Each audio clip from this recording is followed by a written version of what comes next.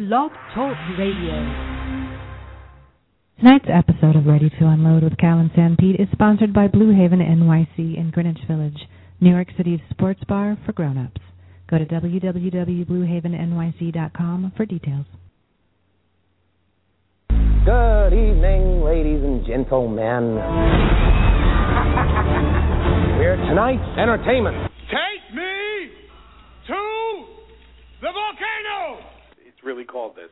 You have to ask for the vinegar with the mother in it.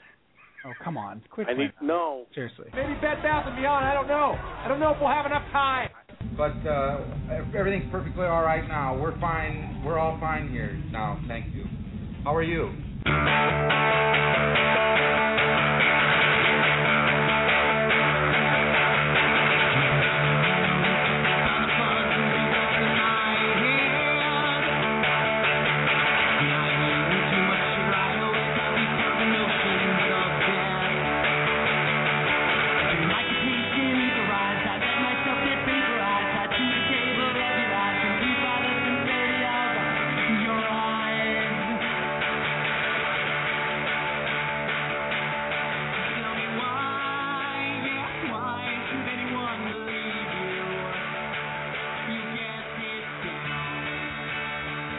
Hello there, and welcome to Ready to Unload with Cal and Sanpete, New York Sports Talk Podcast, episode number 143, coming to you live from Bayside, New York, Comac, New York, and Freehold, New Jersey. It's Thursday night. It's 9:30 p.m. We are live. It is time for Ready to Unload with Cal and Sanpete. Hi. New York Sports Talk Podcast. Nice. Oh, doctor. We have got a lot to talk about tonight in the world of New York sports. God, sorry about that. Man. Swallowing. Good stuff. I'm on a hot mic tonight. I decided to go old school podcasting. I got the mixer out. I got my microphone out. I am on a hot mic. Hot pot of coffee. I got the RTU is live sign working, the neon sign. It's on. It's on outside the door right here in my office in Bayside. It's on. It's on right now. Somebody walks past the office. They know we're on the air. Do not interrupt. So we got a ton to talk about. Sorry, I got a little excited. It's a ton to talk about. Let's bring in the host. Let's get right to this. Direct from an engagement in Anchorage, Alaska. Kel. Cold up there. He was playing a little room up there in Anchorage called Burr. Haha. Burr, haha. Burr haha. It's a brr haha. It's like a fight. Like a brouhaha. Yeah. How was that gig, Cal? The reception was a little chilly. No! Did you write that? Did you see what I did You there? are on fire tonight. You made a Kenny Loggins joke while we were doing the warm-up. Right. It was the singular of Kenny Loggins, which is Kenny Login. Kenny Loggin. That's what you did. You did it. Oh, you are boy. on fire. Boy. This is not starting well. Is that the material you're using up there in Anchorage, Alaska? What do they go for up there? Do you do a lot of Inuit stuff? What do you do? A lot of Eskimo humor. A lot of. You know, Iditarod. Sure. Oh, sure. Is that what we would talk on the podcast if we were in Anchorage? We would talk the Iditarod. We would probably talk hockey. I think they play hockey up there. No doubt. But we would. That would be like our Super Bowl. And we would absolutely break down Northern Exposure from every angle. That's the show. Right, we'd all be, what's his name? Morrow? Rob Morrow. We'd all be huge Rob Morrow fans. Right. And I just love the idea of us getting all New York sports worked up over the Iditarod. Right. I mean, what's the matter with these dogs? He says he's taking care of these dogs. What is he doing? How much longer am I going to have to follow this guy and his dogs? When is he going to sell that team of dogs? Enough. They put the dogs out there. They look like they haven't eaten in 3 weeks. They've got no money to pay to feed these dogs. They're on austerity with these dogs. Okay. Only the Iditarod. Only. LOL, Iditarod. You just know that if we were huge fans of the Iditarod, we would absolutely root for the worst. Oh, right. Run. Like the mangiest dog. Right, the worst run dog team. We would be in love with, but they're lovable. They're lovable losers, those dogs. They're like the dogs from like a Disney movie.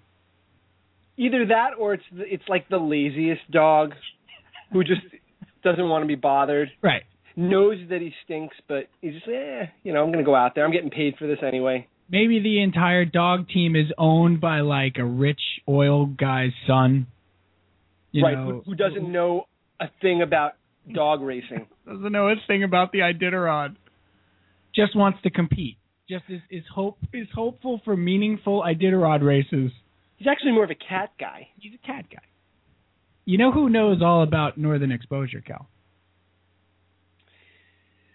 Besides you. And by the way, we can take that entire premise, that idea that you and I would root for like if we start with Premier Soccer, just tell me who it is. Give me the team that's second fiddle in their own city. Is it Liverpool? Is it Londonham? Is it Birmingham? Whatever it is. Take the rankings, the current rankings of all of the teams, turn it upside down, and then hand it to us. That's right. But no, they have to be lovable losers, though. They have to be. Or they have to be a complete, like, just, you scratch your head at the things that have happened to this footy club. I feel like they wouldn't be lovable. They would just be the butt of all jokes. Like, no, that's the Jet aspect. No, like, here's what we would do. We would take all the teams, and we would get a group of people that know about all of these teams, and we would read them off, and whoever laughs or snickers when they hear a name, that's our team. That's our team. And I feel like we would, if we go Canadian football, give me the team. Is it the Toronto Argos? Could be anything. Are they the Jets of the Canadian Football League? That's who I'm going for. Are they in a city where they're completely overshadowed by another team? That's what I need. Australian rules football? Oh, please. That's a given. Brisbane, I'm going for them. The Brisbane Wallabies. Whoever's the Brisbane Yankees, I want to root for the Brisbane Wallabies. Right. The other one. That's us. We'll get the other guys. I was hoping I could stereotype Australia a little bit there. Did I get it? No, I don't know. I feel like I got it. The Perth the Perth shrimp on the Barbies. Did I get it? The Perth Crocodile Dundees. Oh boy. That's not nice. See, I can't. It's terrible. First of all, the movie's 25 years old. No, that was rough. Second of all, that's a tough dialect to do. Yeah. We'll, believe it or not, Cal, we will mention Perth again in this podcast later on. You know that for a fact? I do. Because I am taking over album of the week this week. Oh, you are? I do. I have an album that I want to. Oh, good. Enough. We've made the poor guy suffer over here. He's in a feud with Cal, and he doesn't even know it. Oh, my goodness. Okay, thank you, Janice. That's not a knife. No, that's a knife. That was good. Instant impression. I didn't know you had a Paul Hogan in the holster. I got nothing in my holster. Give me a little more Paul Hogan. That's hot action. Do you think I know a single other thing that Paul Hogan ever said? Seriously? Crikey? I couldn't even do a crikey. That's a Sheila. You know what happens whenever I try to do an Australian, I end up doing, I don't know if you remember, but I end up doing that guy from the old Energizer commercial. Jocko? Was that who it was? Yeah. The guy who yelled, "It'll surprise you, Energizer." I end up turning into him, and it's just no good. With the spiked hair, right? I don't remember.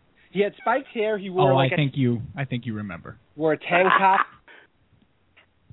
Jocko. Muscle-bound Australian guy. I think his name was Jocko. He was like the Where's the Beef lady. He was like Australia.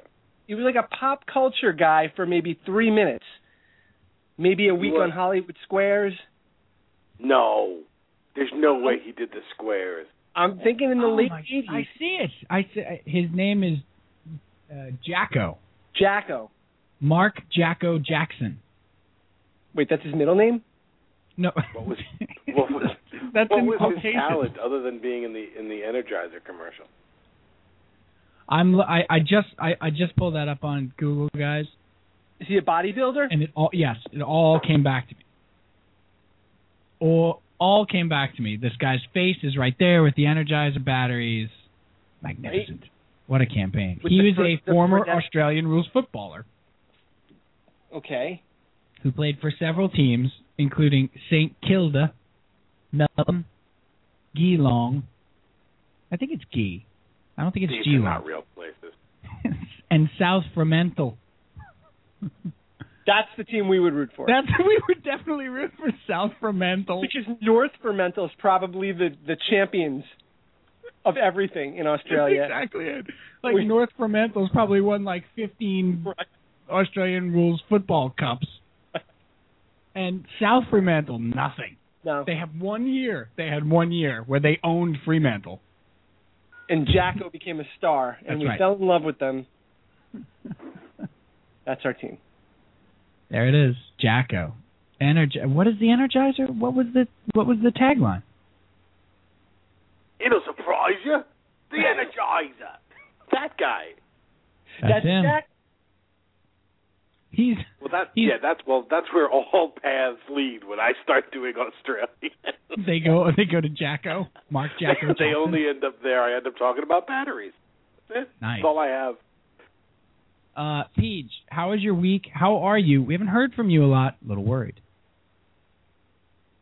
The week was kittylicious. We adopted 2 cats. Oh, that's why. That's why we haven't heard from you. You have kittens. I got little kittens and they're cute. Oh, my gosh. I'm surprised because cats, not so much usually, especially kittens. They don't do cute things that you film. Yeah, no, I defy you to show me a cute kitten. Right. You can't amuse yourself just by sticking them in a teacup and having them stare at you. Look, he's in a teacup. He's in a teacup. Oh, he's in a salad bowl. Oh, my God. I can't take it. Look, he's wearing a hat. He's got a little hat on. Look at that little hat. Oh. He's got Lily's little hat on. Too much. That's what you do. You take your daughter's doll clothes. Well, no. That's what you do. Start dressing them up. Slow down there, all right? Not everybody does that. Oh, yeah. Sure you do. Give me the Energizer guy again. You have to do that for the rest of the night. Anytime you want to make a point. What are their names? Surprise you. I got little outfits picked out for them for tomorrow. I had totally edited that commercial out of my memory. I had no recollection of that until the moment you said it, and it was back. Isn't that amazing? That happened today. That happened today, and I always reference him. Our friend Scratch Bomb, yes, posted a commercial for Newmark and Lewis. Oh, see, again, completely out of my subconscious or my conscious, anything. You remember that? And then it comes rushing back. Dick Lewis is watching. Wow. It was great.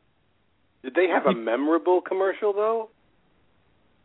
Or was it just... It was memorable because it was an 80s commercial. Dick Lewis is watching. From Newmark and Lewis. And the bus would pass by and it would just be his eyes on the bus. Right. Right.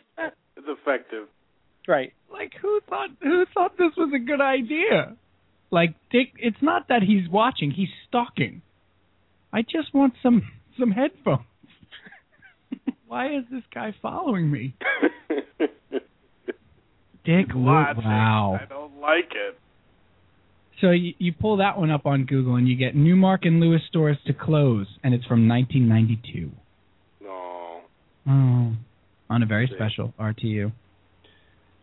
Following his retirement from football, Jacko used his fame and popularity to launch a singing career. Of course he did. his first single, I'm an Individual, that's got a ring to it, was a #1 hit on the Australian singles chart. A second single, Me Brain Hurts, was not so successful. Come on. Cannot imagine why. Come on. That had a shot. Hurts. Me brain hurts. I got a small piece of brain in me head and it's killing me. Oh, that's great. Jacko. This show's for you, Jacko.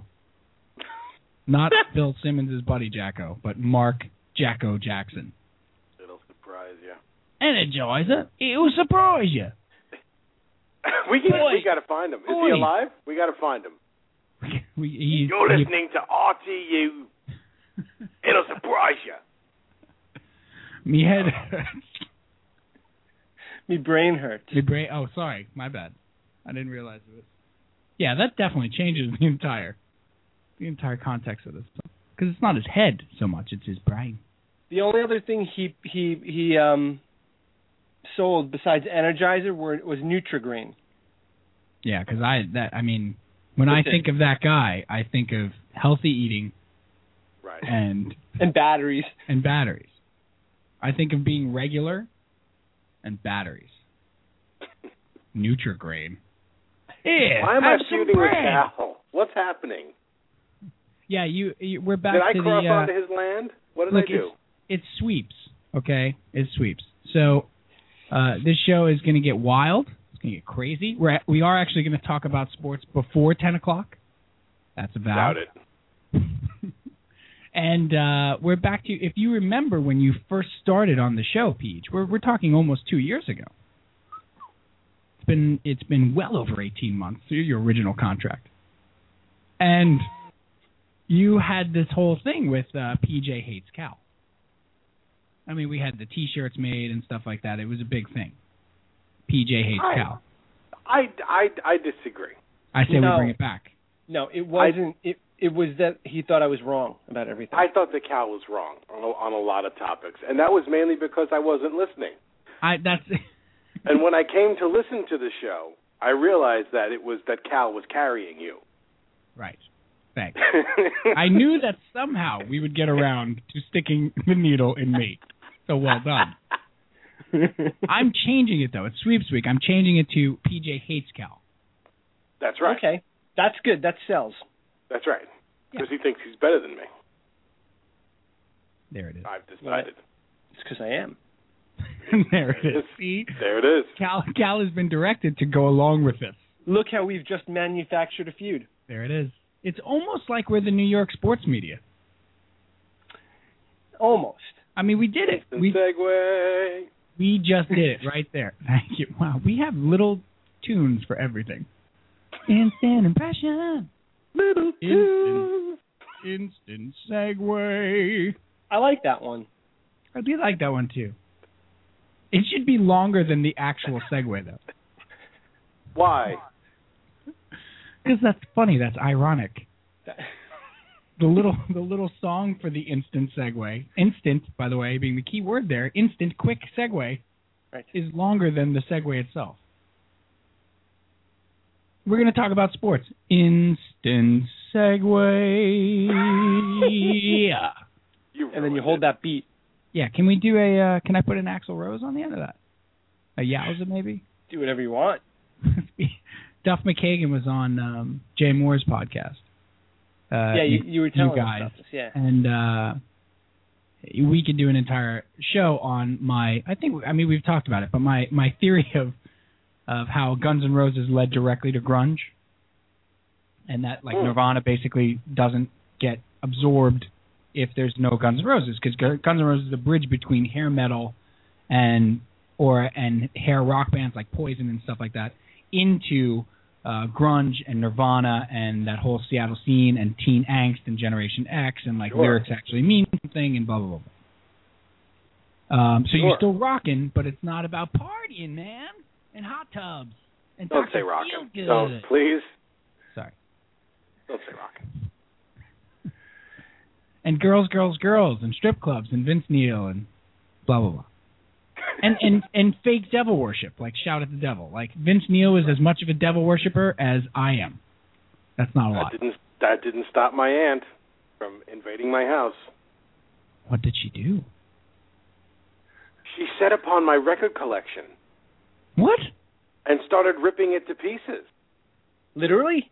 Yeah, she was one of those people who would literally hold up an album cover, point at it, and say, "This is the devil," and then throw it. Or smash the record over her knee. Yeah.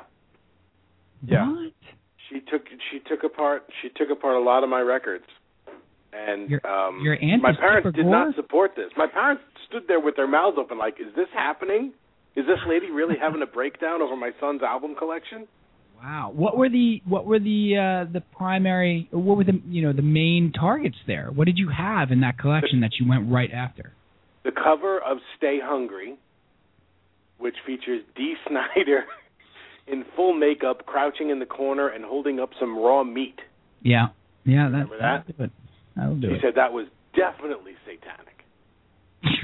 Because Satan loves raw meat.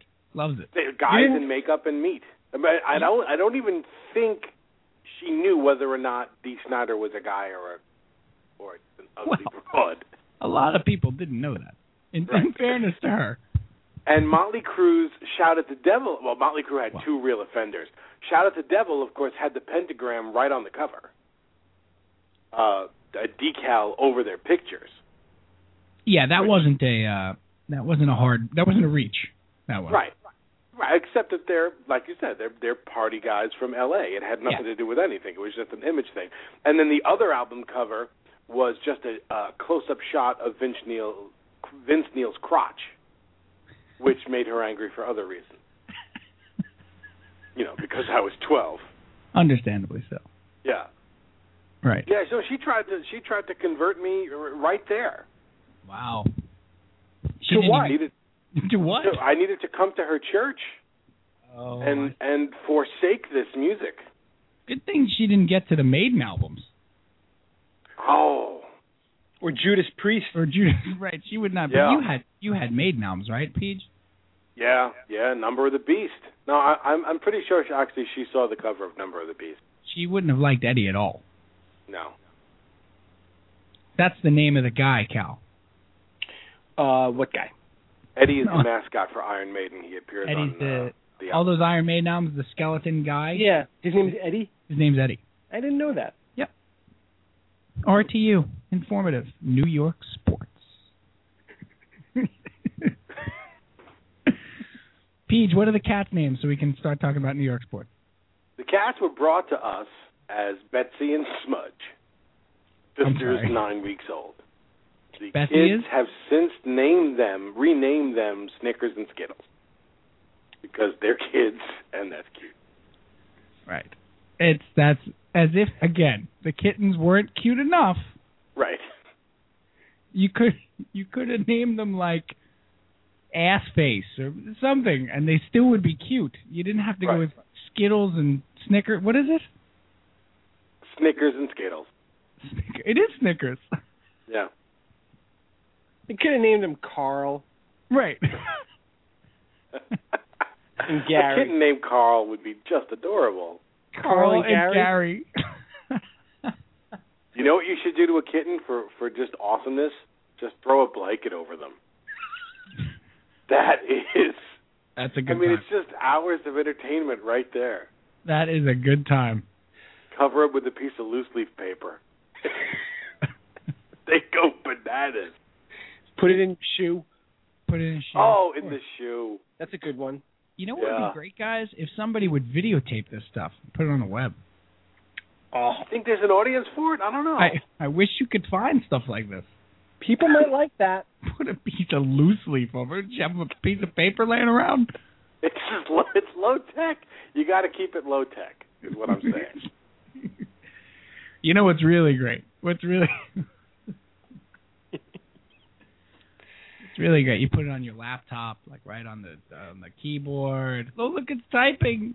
Oh, they love to walk on the keys, but you don't want to do that though, because if you've ever had adult cats and you have let them do that, you know that adult cats like to park their bodies. Yes. right on a laptop because it's warm.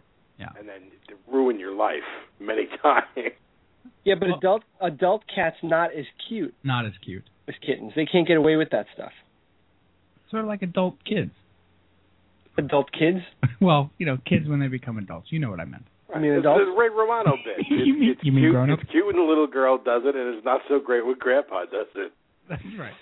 He says my little girl was biting her big toe, and they're like, "Oh, that's so cute." But if Grandpa bites his big toe, unless Grandpa's like 90 years old, and the family goes, "Uh-oh." He says something irreverent at Thanksgiving dinner. Then it's cute. Then I love my drawers. Something like that.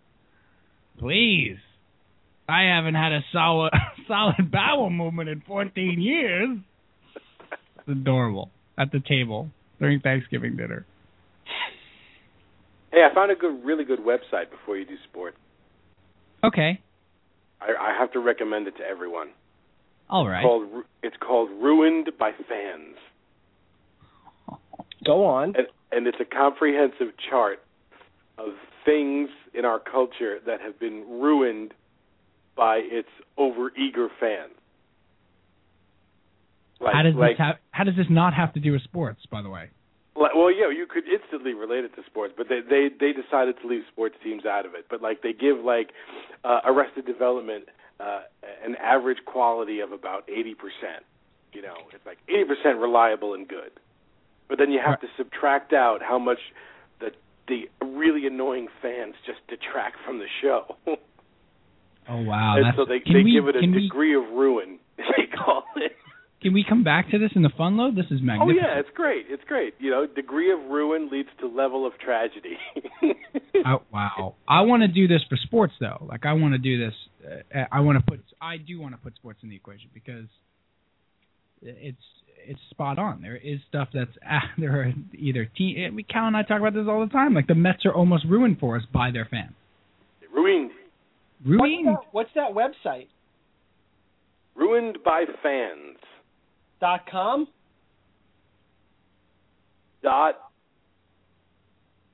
It's got a longer name now.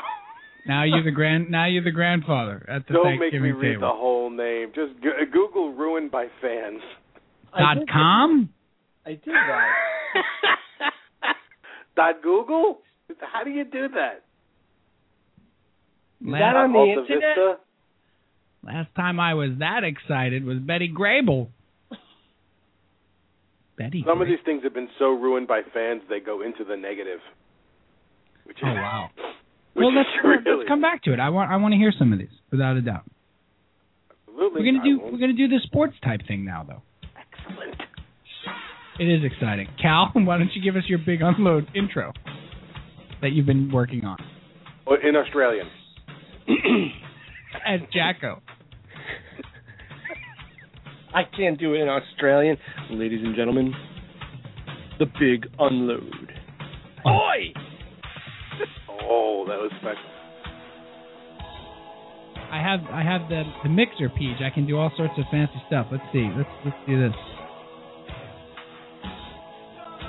The big unload. How was that? Oi!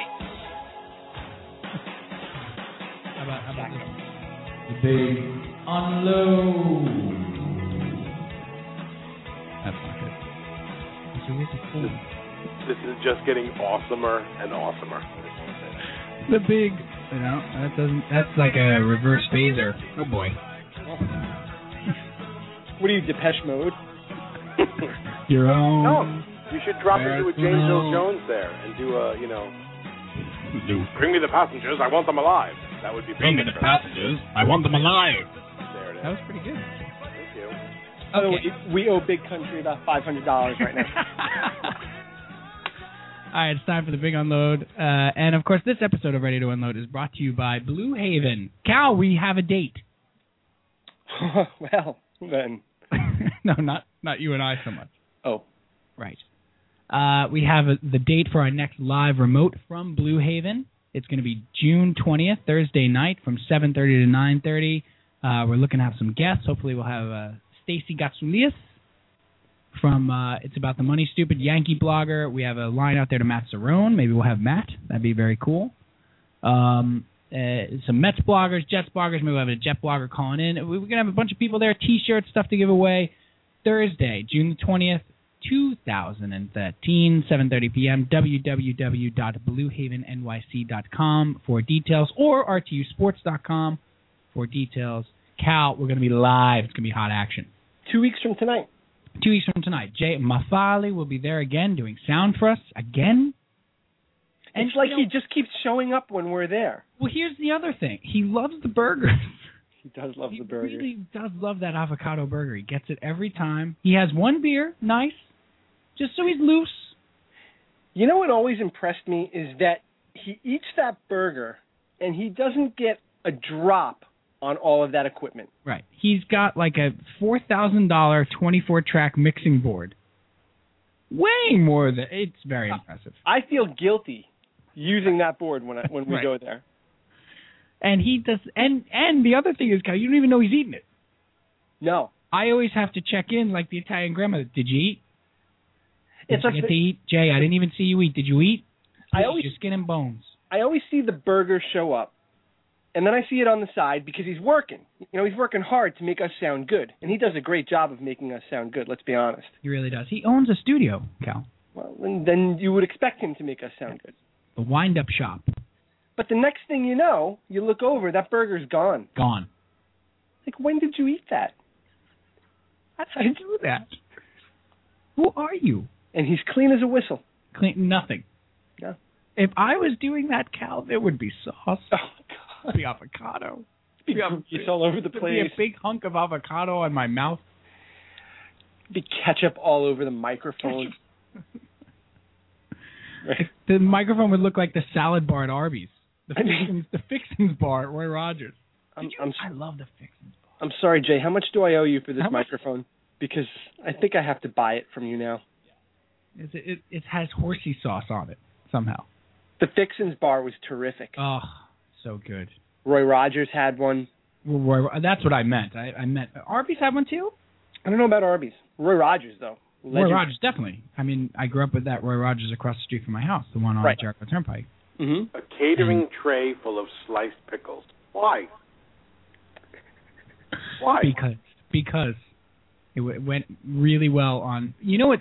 This brings me to a favorite condiment that you can't get everywhere, and that's horsey sauce at Arby's. I owe you everything for horsey sauce. You introduced me to horsey sauce. You know that. I do know that, and it's magnificent. The pub sauce, they call it. Yep. In the jar. Yep, pub sauce, horsey sauce, horseradish sauce on roast beef. Oh, my goodness. My God, I don't know how I went 25 years without it. I don't know. I was lucky enough to, it's... If you ever wonder why I might have issues with food, a little trouble with my weight, not to get Farley-esque here, I had literally within walking distance. Walking distance is the best way to say it. Like, it's not, a mile is way too much. We're talking about feet. Talking probably about by like 1,000 feet maybe. How many feet are in a mile? 5,280. Okay, so I'll say within 500 feet. 500 to 1,000 feet. I had Taco Bell, Roy Rogers. A little bit more. It was across Jericho Turnpike, Cal. But it was a double wide. It's double wide. So were you. Nice one, Peach. An insult comic? Thanks, Don Rickles. Good one. Speaking of double wide. Did you get a look at that guy backing into the bathroom? Within I'm going to say 1,000 feet. That's fine. Okay. You will accept that? I'm going to measure it. You can. You live there. Yes.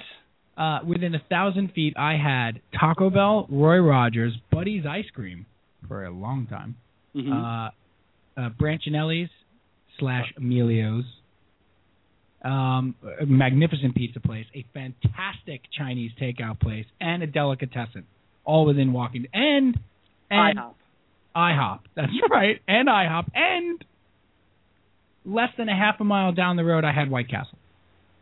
All what you're saying is you and your brother didn't share pants. Is what you're saying. That's correct. All walkable. Yeah. Oh, I just remember bulking out. And then my buddy's brother worked at Taco Bell. Oh. Kevin's brother Tom worked at Taco Bell. So we would go in there with like $3. And he'd hook you up. Oh, my goodness. Just Belgrandes and Nachos Belgrande and Taco Supremes. And, oh, my goodness. And just we'd waddle home across Jericho Turnpike. Very dangerous. It's a very busy road. Yes. Anyway. Horsey sauce. Good for you, Peach. Glad you enjoy it. Okay. The big unload. We talked about this being, we had a potpourri show a couple weeks ago, Cal. We're not going to go full-on potpourri style. Last week, potpourri. 2 weeks. Last week was pre-fee. Oh, right. And we just talked about the Mets, really. Right. Well, you know what it is? This is the time of year where you'd get these potpourri It's a shows. weird time of year. And especially because the Mets stink. The Yankees are really playing well, considering. I mean, they had lost 7 of 8, but then they sort of righted the ship against the Indians, which they always seem to do. And the Yankees are an impressive team to me because they have been so shorthanded. I mean, I look in that Mets-Yankees series. Oh, and we talked about the Subway Series last week and the sweep. Right. That was before the Mets went down to Miami and got swept. Right. They've won 1 game since then. That's correct. And what's so impressive about the Yankees to me is that you look in that series against the Mets and you look at those starting lineups, and the Mets starting lineup is admittedly at best a AAA team with a couple of stars. The Yankees isn't much better at all. And they're, 10 games over 500 or something like that? Well, it wasn't much better until they got Teixeira back and Youkilis back. Right, but they got Granderson back for about 8 minutes, and then he broke his hand. And Youkilis and Teixeira are back, and absolutely. So obviously that lineup looks a whole lot better, but give the Yankees a ton of credit. And I still am predicting their demise. I still don't think they maintain this. I still think they wind up as like an 84-85 win team. I think they'll be over 500. I don't think they win 90 games. But that's me. But give them a lot of credit, Cal. And this is something that I wanted to talk to you about in terms of the Mets and Terry Collins. And, of course, the Major League Baseball draft was tonight. We'll talk about that in a little bit. We were talking this week about Terry Collins and how he's managing. And the difference between Terry Collins and Joe Girardi. And Joe Girardi is managing, and I've never thought of him as a great manager at all. I think he's doing a fantastic job managing. He is managing every game to win. He is looking at his deficiencies, looking at that starting lineup, looking at what he has to do matchup-wise with the bullpen, and he always overdoes this anyway. But I think with this particular team, it's working. He's playing matchups much more with guys that are not to the back of their baseball cards. So you're putting Lyle Overbay in situations where he can be successful. You're putting Vernon Wells for a time. He was successful for a period just to get them by. Whereas Terry Collins is pulling pitchers in the late innings so they feel good about themselves. Well, I want to get to Terry Collins in a minute, but on your point with Joe Girardi, it's funny. It seems like such a simple concept. The manager is managing to win every game. You would expect that from a manager, but you don't always get that. They don't always do that. They don't always know. And what Girardi is doing, you said he's playing the matchups and he's kind of like making all the right moves and pushing all the right buttons because he has to with the players that he has. Because Vernon Wells, Lyle Overbay, these guys are not sure things anymore. I mean, taking aside guys like Chris Stewart and, Reed Brignac. And I mean, these complete David Adams subs. Like, at least Overbay and Vernon Wells were everyday major league players. I'm talking about the other guys, like you said, the Chris Stewarts and the Brignacs and David Adams and right, all those guys. But he's he's kind of forced to manage that way. And it's almost like you don't want to say it's a blessing, because obviously, given his druthers, Joe Girardi would rather have all his guys back.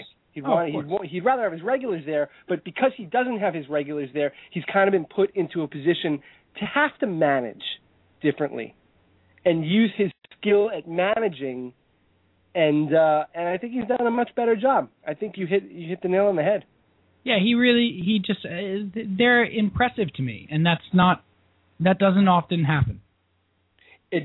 You're not so quick with the compliments either. It's not even that. It's more with the Yankees. You're not. No, of course I'm not. No, of course I'm not. But I'm also a realist, and I'm a baseball fan, and I can see when a guy's doing a good job and when a team is overachieving. And frankly, for the first 50 games, they overachieved, considering what they were running out there every day. Right.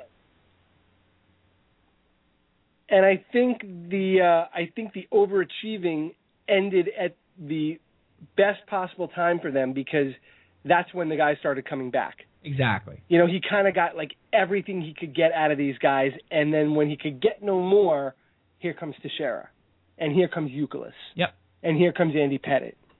So these guys are starting to come back at like the perfect time for them. Yeah. No, I still don't think it leads to a 95-win season. That's just me, again. Because the guys that are coming back are not sure things anymore.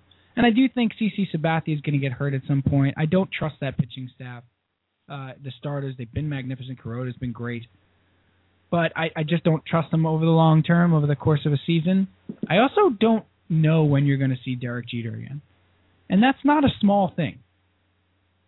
It's really not. Even from a morale standpoint, it's not a small thing. If he doesn't play a game till August, it's not a small thing. So, is it fair to say at this point you probably will never see Derek Jeter as you knew him again? Right. Is that fair, Cal? He's 39 years old. He's going to wind up missing more than half of this season. I totally agree. When he comes, and everybody's expecting Derek Jeter circa 2001 to come walking back into the lineup. I don't know if that's fair, and it's not fair to him to expect that from him. No, I agree. And it it's been a lot about what he means to that team, even just suiting up and being on the field, let alone the numbers and the statistics that he's been able to put up, his play actually on the field, but he's the captain. It's a big deal. So we also have to say, look at the Red Sox doing a great job too. Yeah, really impressive.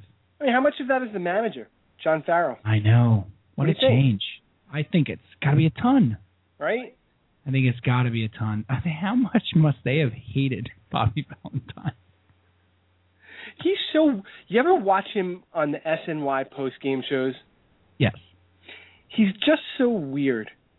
He's a strange cat. Right? Like, like Chris Carlin is talking, and he's kind of like setting up the show, and he's over there making faces into the camera, and he's pointing, and he's doing weird, like... Not to mention what he sounds like. I mean, you can't. It's just, you can't. I mean... you guys are gonna... You do, Bobby V. Or Bobby Valentine? Some of these guys, these guys are overperforming. He's a Muppet. He is a Muppet. Yeah. This is the SNY postgame show. Carlin, who's terrible. Sorry, stinks. I don't know. He doesn't stink. You're right. He doesn't stink. I know. I think what I'm doing is I'm lumping his radio performance, which is not very good to me, on WFAN, in with his hosting. His hosting's not bad. You're absolutely right. He's not bad. He's not lighting the world on fire, but he's serviceable. He is absolutely serviceable. You're absolutely right, and thank you for calling me out on that. I jumped the gun there. I'm not calling you out. Guys can do guys. I'm calling PJ out. Guys can do. Oh, that's right. Sweeps week. Guys can do that though. Guys and men and women in this field can do that. They can be great. At off my land. that what it's come to? We've come to get off my land. Is that what we're doing? Who was that? Sam Shepard? What are you doing? It's very gimmicky. Instant impression. Give us a little Sam Shepard. Come on, you got it. You've seen you've seen enough Mammoth plays to be able to do Sam Shepard. Come on, Neil LaBute. Let's go. Let's have it. I've got a short monologue from the Pelican Brief I'd like to do. No. And it goes a little something. It's a little something like this. You shot my paw. Wow. That was better than the movie. No, that right there was better than the movie in its entirety. The whole movie. The whole Pelican Brief. That was more entertaining. What you just did. I'm not a fan. I can see that. I like the Grisham stuff. I'm not a fan of that. Cal, where do you stand on A Time to Kill, by the way? I don't hate it. I'm not really. It doesn't get me excited. If it's on, I'll watch it. 4 o'clock Saturday, kids are out. Wait. 4 o'clock Saturday, I'm watching TV. Kids are out. Kids are out. I haven't watched television at 4 o'clock on a Saturday unless it was a sporting event or I was watching Austin and Ally with my kids. My bad. Or Jesse. Right. Hey, I'll be honest. I'm not watching sports either at 4 o'clock on a Saturday anymore. I'm watching Peppa Pig. I mean, I have not. It is what it is. 4 o'clock in the morning on a Saturday morning. Right. Okay, let's do that then. 4 o'clock in the morning, you're up. It comes on. You've been kicked out of bed, whatever it is. I don't change the channel. You're watching, right? Yeah, I hang with it. It's not bad. No. Rainmaker. I like the Rainmaker. So where do you stand on the Grishams then? Where do you rank them? I like the Rainmaker best, I think. Really? Yeah. Did you read any of the books? I read the Pelican Brief. So weird. Like what Grisham you've read? That's the one. Like, I've read A Time to Kill. No, I stand corrected. Books on tape, A Time to Kill. So you've listened to A Time to Kill. I've listened to A Time to Kill while driving cross country. Don't forget, I drove cross country twice before cell phones and satellite radio and MP3s and all that jazz. Right. I drove once in 1999 and once in 2001. So books on tape was it. That and minor league baseball. Right. Because the first time I drove in 99, I drove by myself. This was going out. Going out to L.A., right. Right. So I drove down to Florida, stayed with my mom for a day or two, and then left from Florida to L.A. And I made it to L.A. in 5 days from Florida. Stopped in New Orleans, Dallas, for like 4 hours outside of somewhere in New Mexico, and then went right to L.A. And the only thing that got me through Texas was minor league baseball. Because I could get it on my... So, driving through Texas is like 2 days. Right. I'm in this car. It was July. I'm in this car without air conditioning. Good move, everybody. Or, I could only use the air conditioning for, an hour at a time. Otherwise, the car would overheat. So you had to go, an hour on, hour off sort of thing. Uh-huh. So, and I was driving, towards dusk or whatever, so it was better. At least it was only 105. You had a breeze. Yeah, it's good when you see the tumbleweeds, rolling by your car at 85 miles an hour. They're keeping up with you. And the middle of West Texas, just nothing, not getting reception. I've played every CD, because I had the CD converter with the tape. Yeah. And then into my my Discman. Every CD has been played. I've listened to the entire Beatle catalog 6 times. I can't sing anymore. My voice is raw because I've just been singing to keep myself awake. I have a cell phone, but it's only for emergencies. This is 1999. It's I had a Qualcomm cell phone that I could call Don Johnson on. I could get Crockett or Tubbs on there if I needed to. But only one of them because it was an emergency. That's correct. You couldn't waste it on both of them. Yeah, so I couldn't. It's not like I had a signal. In the middle of West Texas, there was like one cellular tower at that point, and it was in Wyoming. So, but I got minor league baseball on the radio, on AM. I got 2 games at opposite ends of the dial, and I listened to both those games all the way through and I got lucky enough that one game went like 16 innings. And it was a ridiculous. I would love to look this game up somewhere because it was a ridiculous game where like the home team, whoever it was, I think it was AA. It was either AA or AAA. But the home team scored like 16 runs in the first 4 innings, and the visiting team came back and tied it. Ridiculous. Like I think the final score was like 18-17 or something. It was fantastic. Got me through to New Mexico. Wow. That's a country song. Got me through to New Mexico? Minor league baseball. It was the... I don't know. Something about my dog and my pickup and minor league baseball. My wife left me. Something.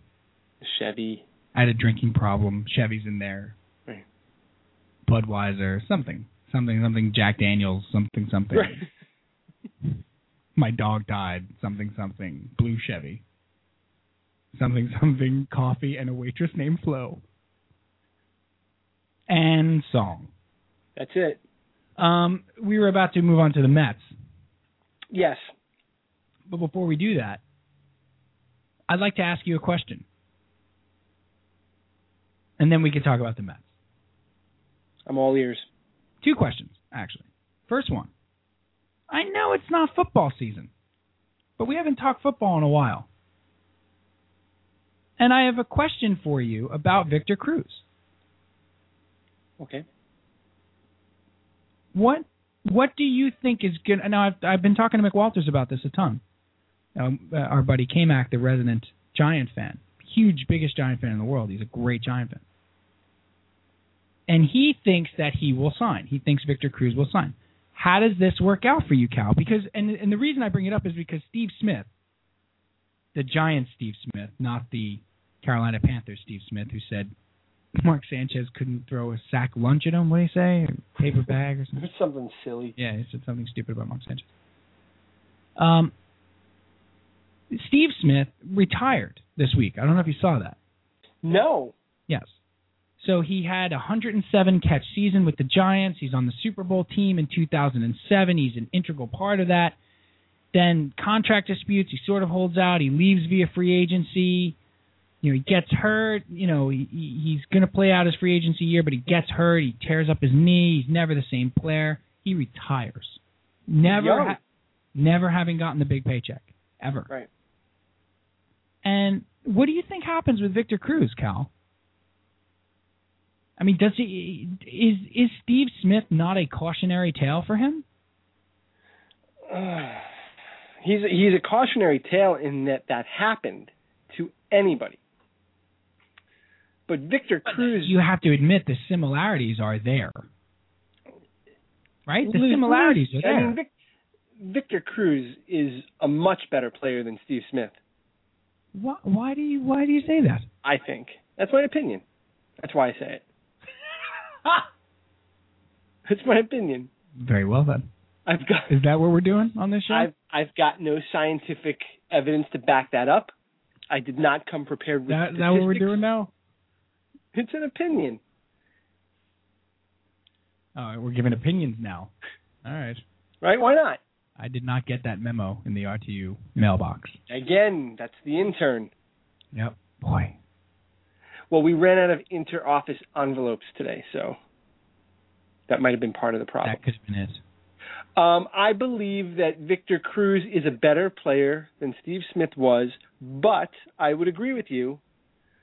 If you have a chance to get that payday, even if it's less than what you want, I think you have to take it. In a sport like football, I mean, that's, in a sport where contracts are not guaranteed and injuries are a certainty. And in a sport like football, where it it's the norm to hold out after 2 years to get a better contract. It's just the attrition rate is ridiculous. I mean, you're going to get hurt in football. You're a professional football player, you're going to get hurt, period. There's no way around it. At some point in your career, you're going to get hurt. The only question is, will it be career-ending or catastrophic, or will it be something that you can play with? The other thing with Victor Cruz is he's coming off a year in which he made what, $500,000? I think so. Yeah, he made peanuts. So he's looking for a huge jump. Right.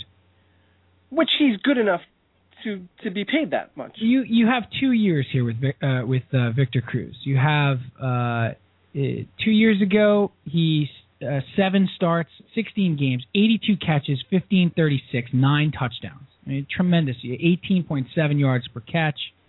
I mean, just a fantastic year.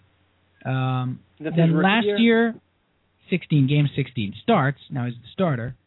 86 catches, 1092. So 500 yards less.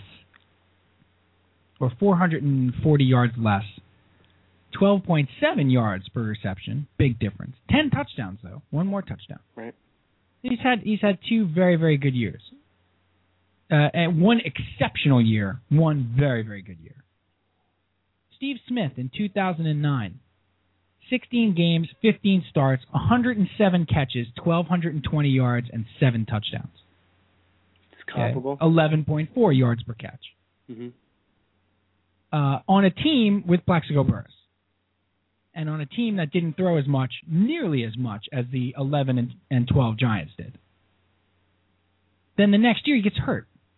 So he's on his way to a nice year, 7 starts in 9 games, 48 catches for 529 and 3 touchdowns. He's on his way to a nice year, he gets hurt, and he never gets the payday.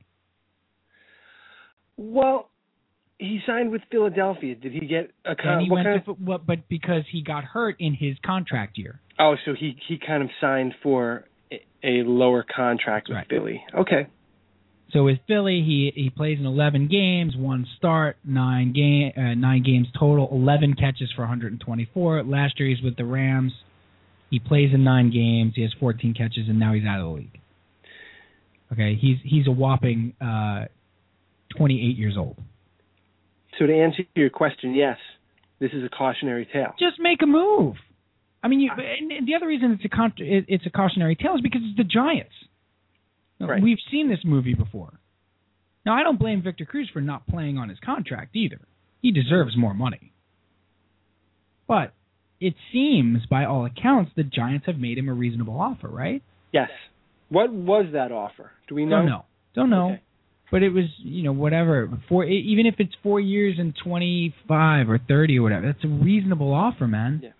As long as there's $6 or $7 million a year. Right, and as long as 20 of that is guaranteed, just, quit playing around.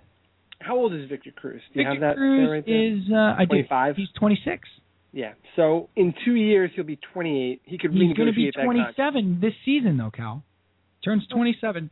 All right, but November 11th. Yeah, but my point is, he could sign that contract now, get $20 million guaranteed, and then in 2 years, if he stays healthy, renegotiate your contract. That's it. Get an extension. And now you've got $20 million in the bank. That's right.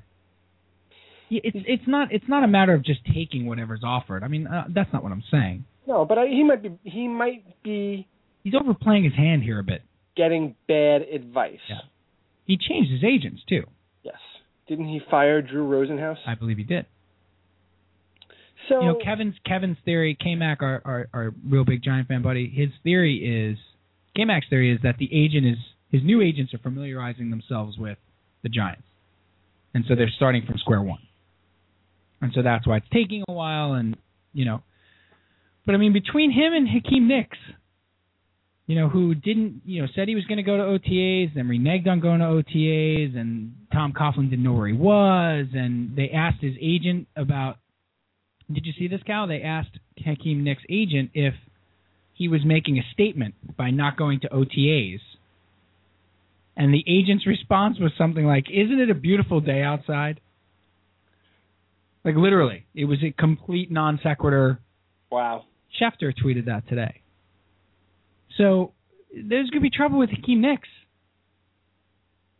The Giants have contract trouble at these wide receiver spots, and they got to get it worked out because Eli Manning needs those two guys. You can't go into the season with Ruben Randall, Ramses Barden, and Dominic Hickson. I don't even think they have Ramses Barden anymore. No, they signed him back. They signed him back? Last week. I think because of all this. Yeah, they've got they're missing their top two. Yeah, exactly. They have Ruben Randall, who looked real good last year as a rookie or whatever, but I just brought it up because of the Steve Smith retirement. That was interesting to me. Now the Jets. I have one question for you. I just have one question for Mr. Mellon in 27 parts. I'd like to break him into 27 parts. That guy is tremendously underrated in that movie. Can we please just classify that as one of the underrated performances in a 2.5-star comedy of all time? Would you even give it 2.5 stars? I'm outraged.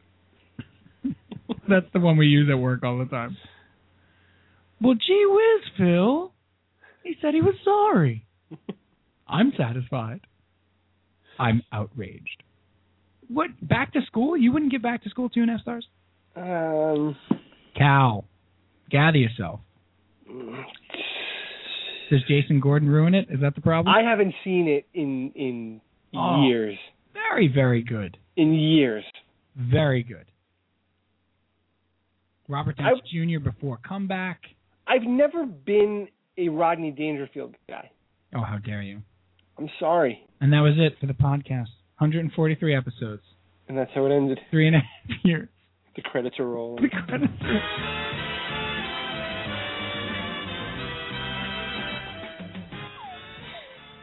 are... RTU would like to thank Paul Cacioppo. Thanks, Paul.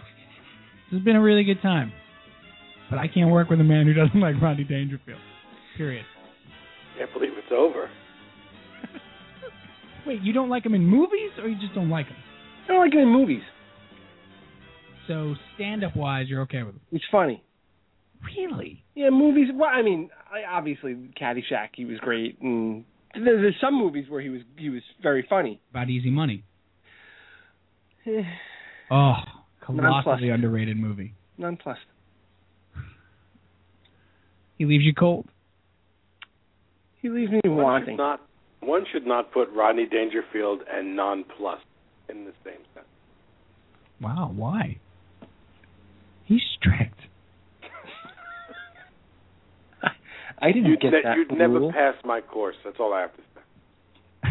You will never, ever. That's because your course is intended to be unpassable. Oh, it's this. Look at the fireworks fly. Sweeps week. Sweeps week. Peach, where do you stand on Victor Cruz? On Easy Money and Victor Cruz. Easy Money and Back to School are, oh boy, they're good 2.5 stars of their generation. I think they both lose a half star over the decade. That's fair.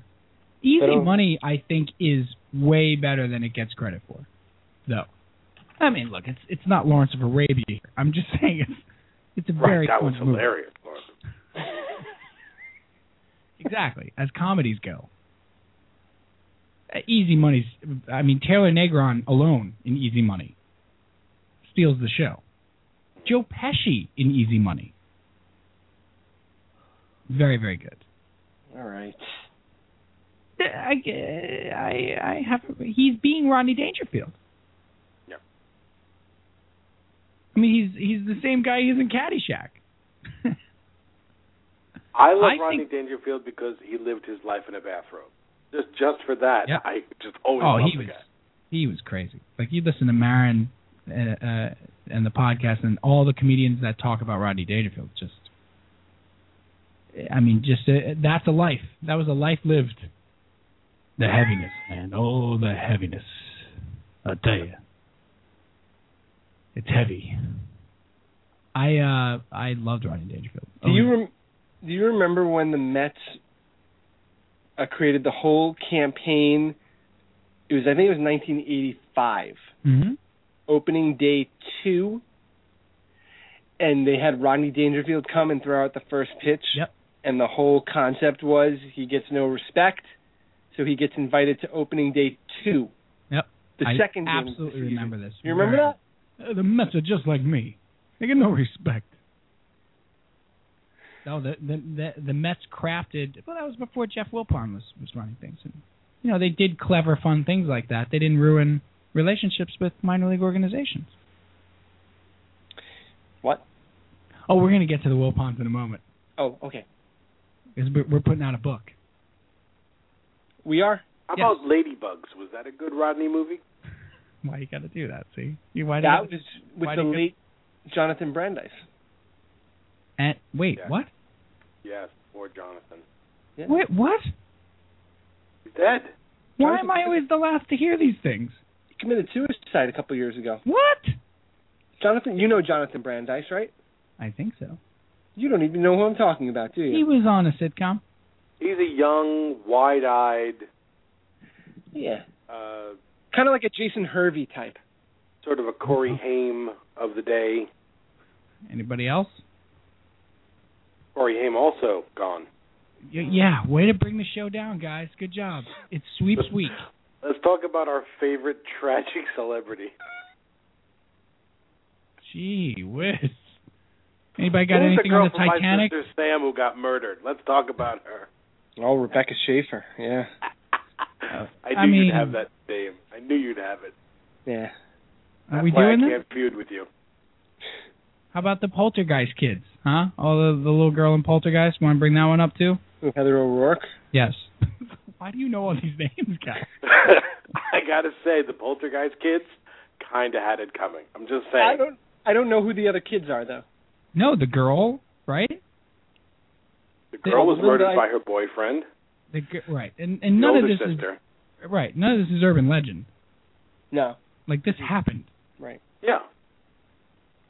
So the girl who plays the older sister was like murdered by her boyfriend or something. Wow, this is too dark. I can't do this. Let's talk about the Jets. Let's talk about the Wilpons then. Let's talk about I have a question about the Jets. All right, I'm sorry. Go ahead. Let me ask you a question. The heaviness. Oh. If you were better. It's June 3rd. You mean Friday? Or right. Whatever that was? The football season starts September 14th. Right.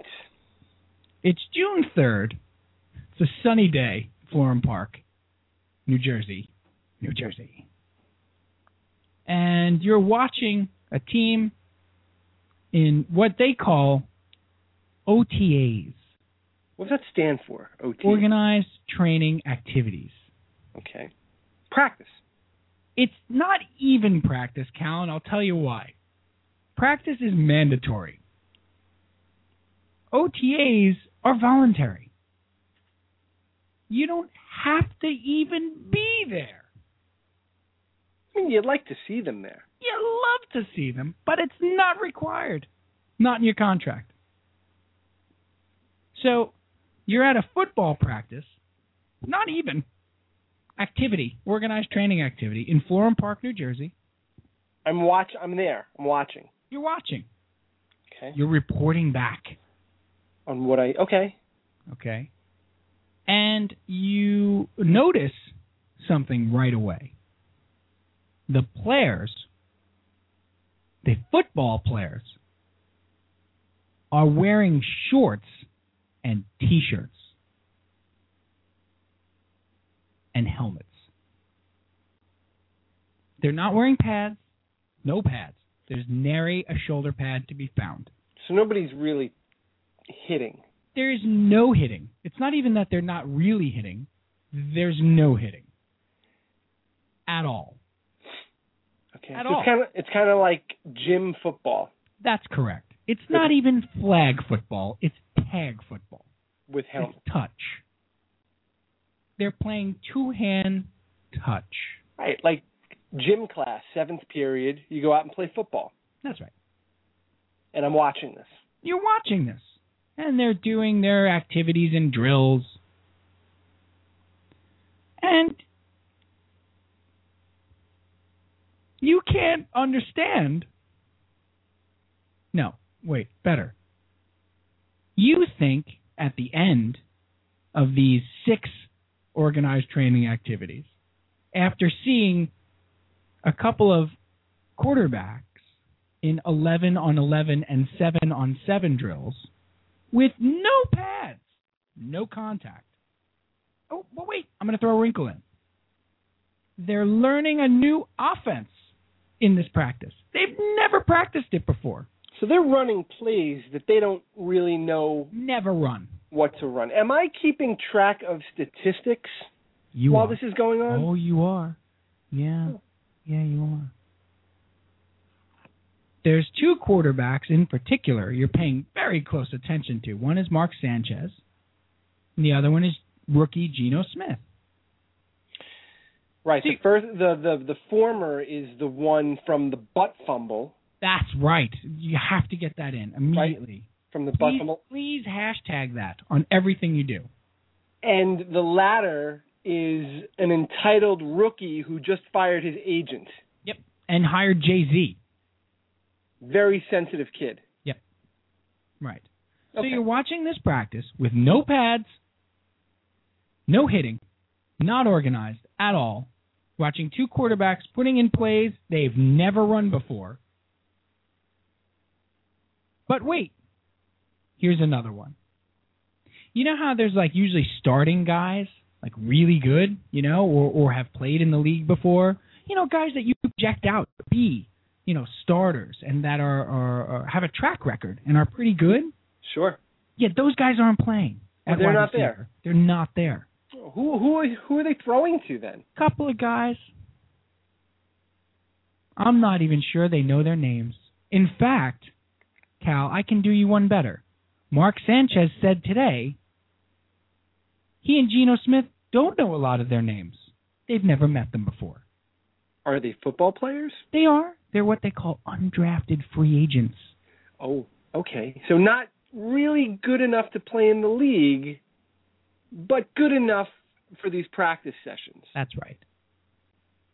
Because the top 4 receivers that you have are hurt and not participating in the voluntary organized training activities.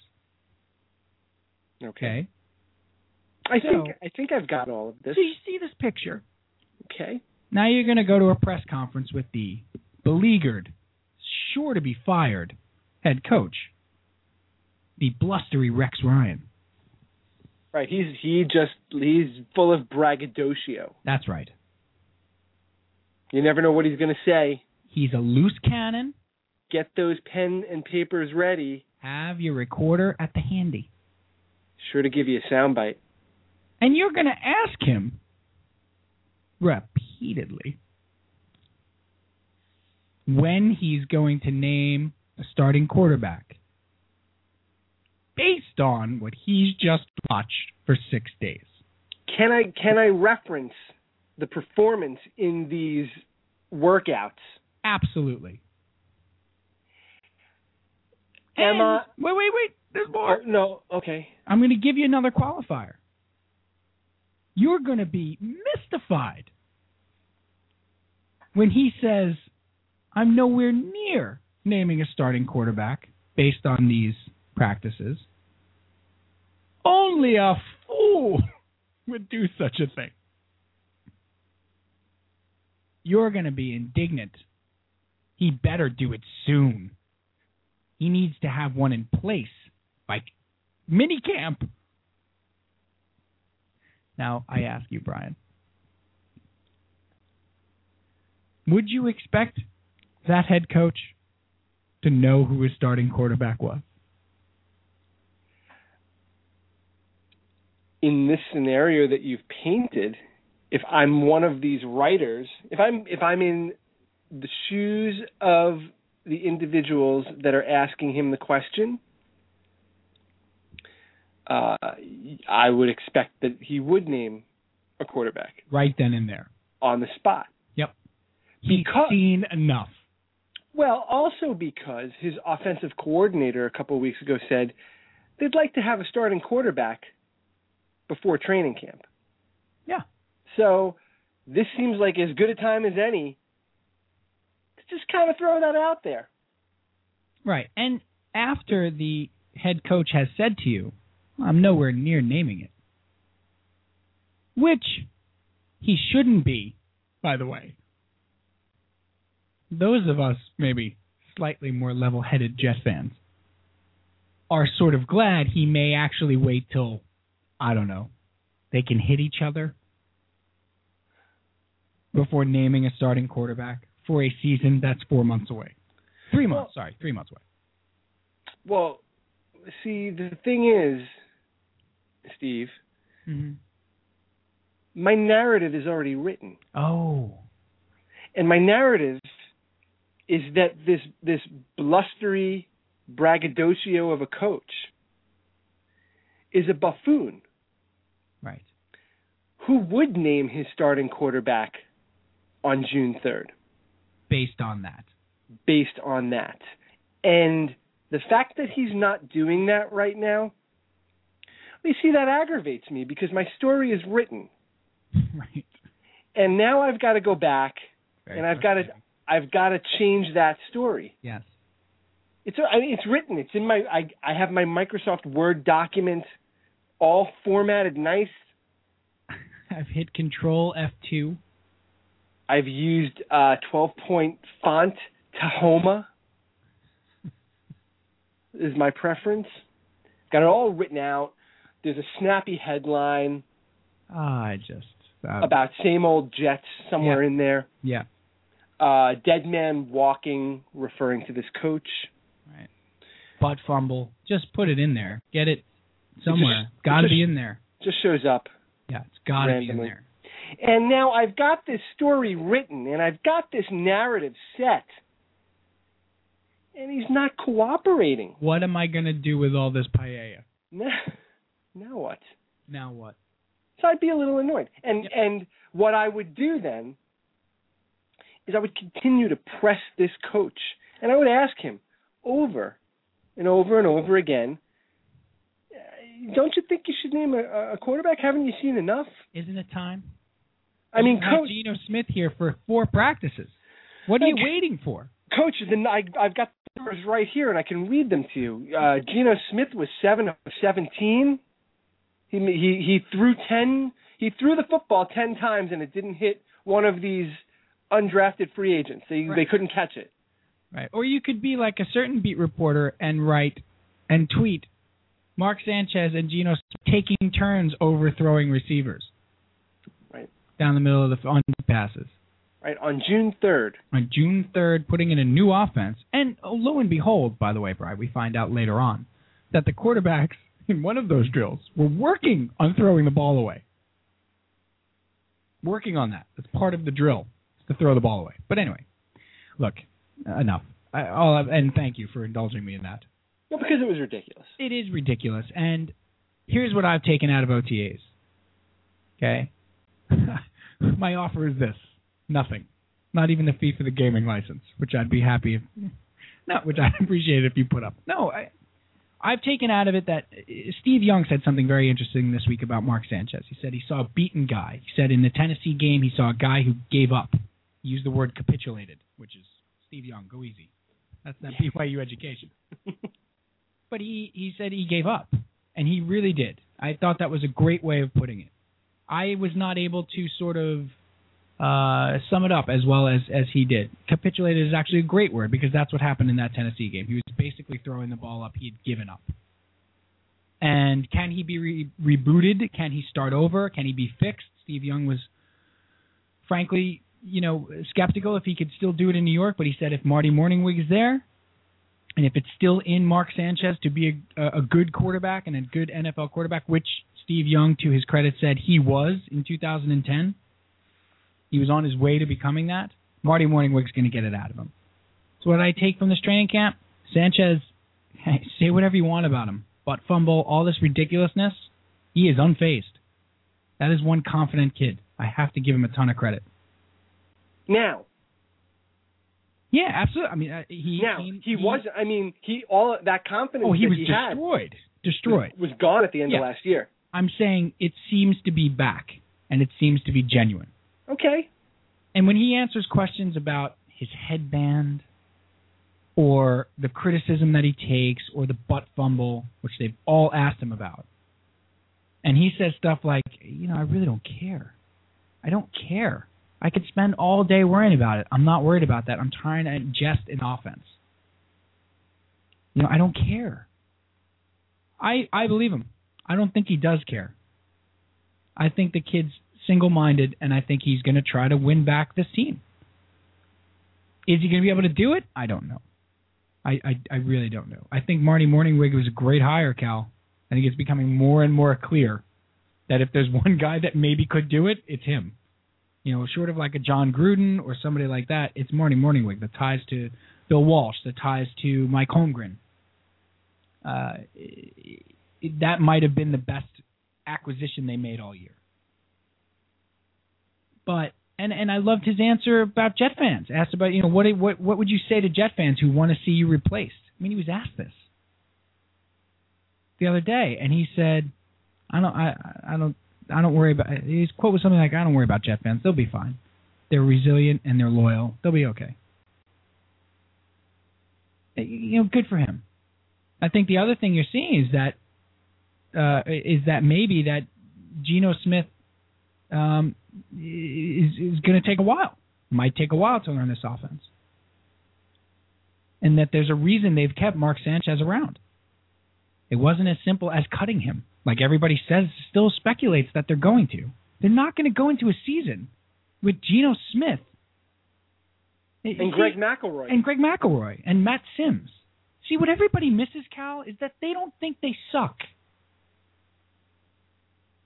They're not planning on losing this year. That's not in Rex Ryan's makeup. It's just not. They still very well may go 3-13. They don't have a ton of talent on the offensive side of the ball. I think defensively, who knows? Maybe he's cooking something up. Maybe he's got himself a stew.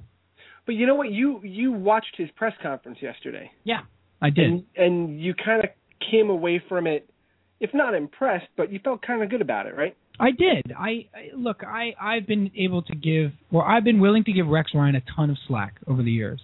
Not, by the end of last year, Cal, we both wanted him gone. I'm still not convinced he's going to be a long-term solution for the Jets, but I will say this year he's done something smart, and that is he's gone back to the defense. We desperately want this guy to be a coach for the whole team.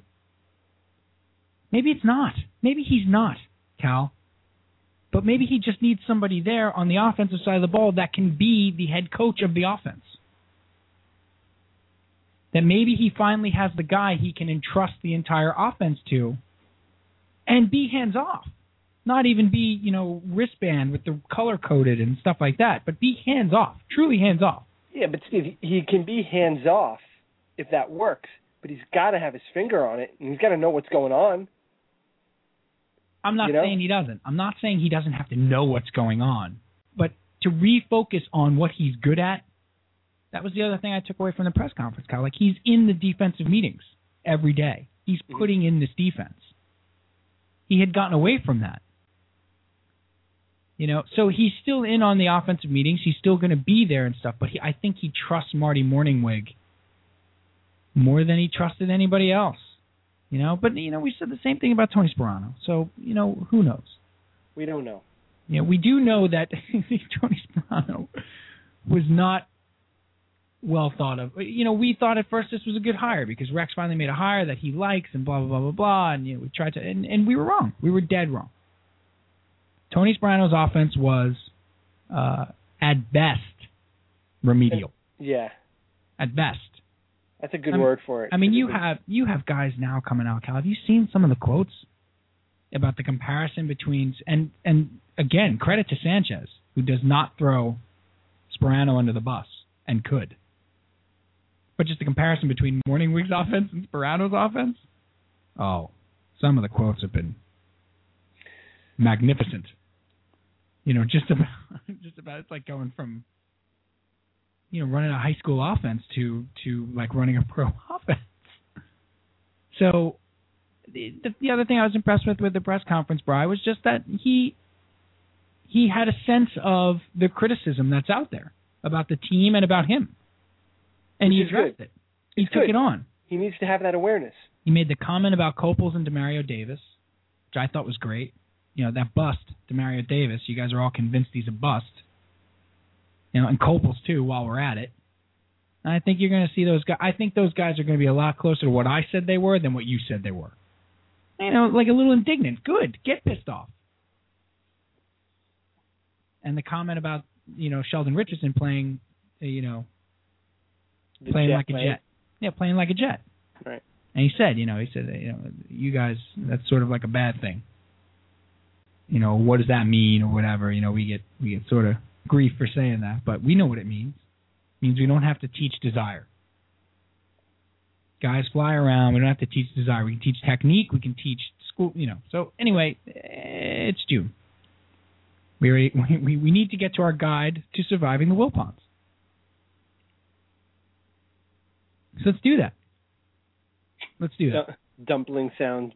From Dumpling Sound Books. Dumpling Sound Publishing. Cal, the Wilpon thing that came out this week that we do need to address. Look, the Mets went from the highest of highs back to losing 3 games to the Marlins, who had won 13 games all year, and now have won 6 of their 16 games against the Mets.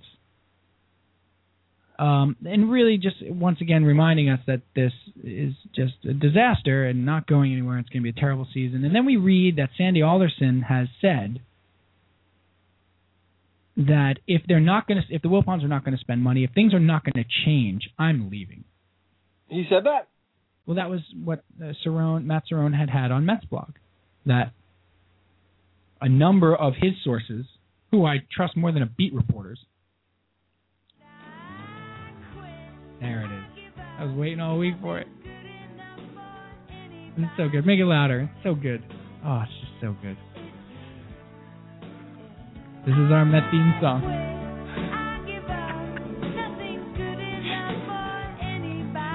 You know, I was listening back to last week's show, and it could not be more perfect. And Peach, the way you cut it, like the way it comes up, and it's just, quit. Like, it's just so perfect for the Mets. It's just so perfectly cut. It really, honestly, your best work. I always thought the Rex Ryan Schneikes was pretty good. Or the R.A. Dickey song. Remember the R.A. Dickey song? That was pretty good. When he dropped that one on us, Knuckleball. When he dropped the Knuckleball song on us, that was pretty good. But that is hot action. Cal, so then it comes out that Sandy Alderson is not going to put up with this. See, this is news to me, so please. Oh. I didn't know about this. Oh? Yeah. On Mets blog, apparently, according to sources close to Sandy Alderson, if the Wilpons do not go along with the plan and spend or allow Sandy Alderson to spend some of that $50 million coming off the books next year, right, to put the winner in place for 2014, he's leaving. He has an option for 2015. He'll quit because his reputation is starting to be tarnished. Okay. Because they're handcuffing him. And because he can only do so much. So that was an interesting story, and it was piggybacked with the story about why the Mets have a minor league team in Las Vegas. That I saw. Why the Nye Mets have a AAA team in Las Vegas, and apparently Jeff Wilpon has burned every bridge with every minor league organization that the Mets have ever worked with. So we have Jeff Wilpon a week after he gives up on the 2013 season in a ceremony honoring Yankee Mariano Rivera. Like that I love. Like you can't, that's magnificent.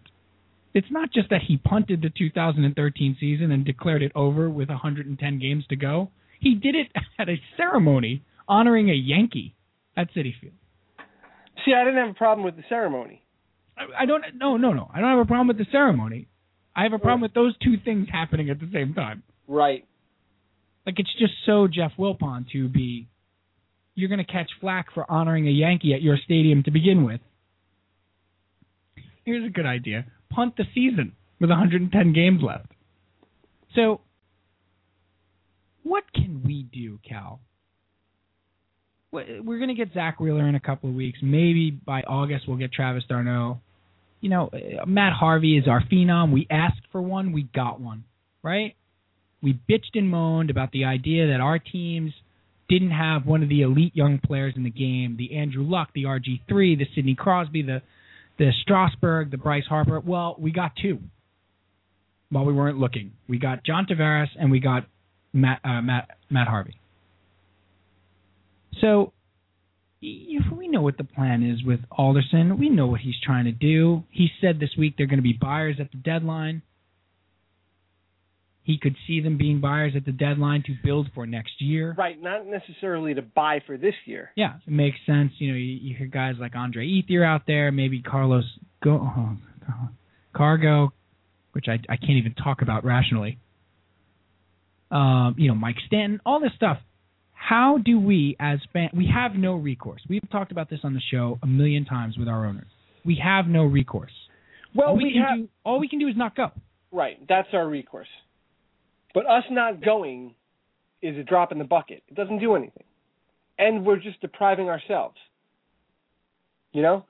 We are sacrificing for what, though? For what? Like, not that they're putting a product on the field that we're running to go see, you know. But think about it. Zach Wheeler is going to come up in a couple of weeks. In a perfect world, I would like to get tickets to see his first start at Citi Field. I'll do you one better. I'd love to go to a weekend where Harvey pitches on Friday night and Wheeler pitches on Saturday night. I go to both those games. Right. So how do you reconcile that? You want to see that, but you don't want to give these guys money. I'm not spending. I said it on the show, and I've been good with it. I haven't bought a hat, haven't bought a shirt. I bought one hat for my son. That's different. Doesn't count. He asked for it. He asked for a Met hat. What am I going to do? So. Yeah. And it's a very small hat. It's like not even a hat. Yeah. It's a toddler hat. It's a beanie. Did you buy him a Met beanie? I did buy him a Met beanie. Because, you know, he doesn't get ridiculed enough for his father making him a Met fan. I bought him a little Met beanie with the little, you know, the little pinwheel on top. The propeller. I brought him a Met beanie with a propeller on top, and I make him wear it. Did you dress him like one of those characters on Sábado Gigante? I did. Put the freckles on him. Right. The adults dressed like the schoolboys? Right. I put the 3 freckles on him and the suspender shorts.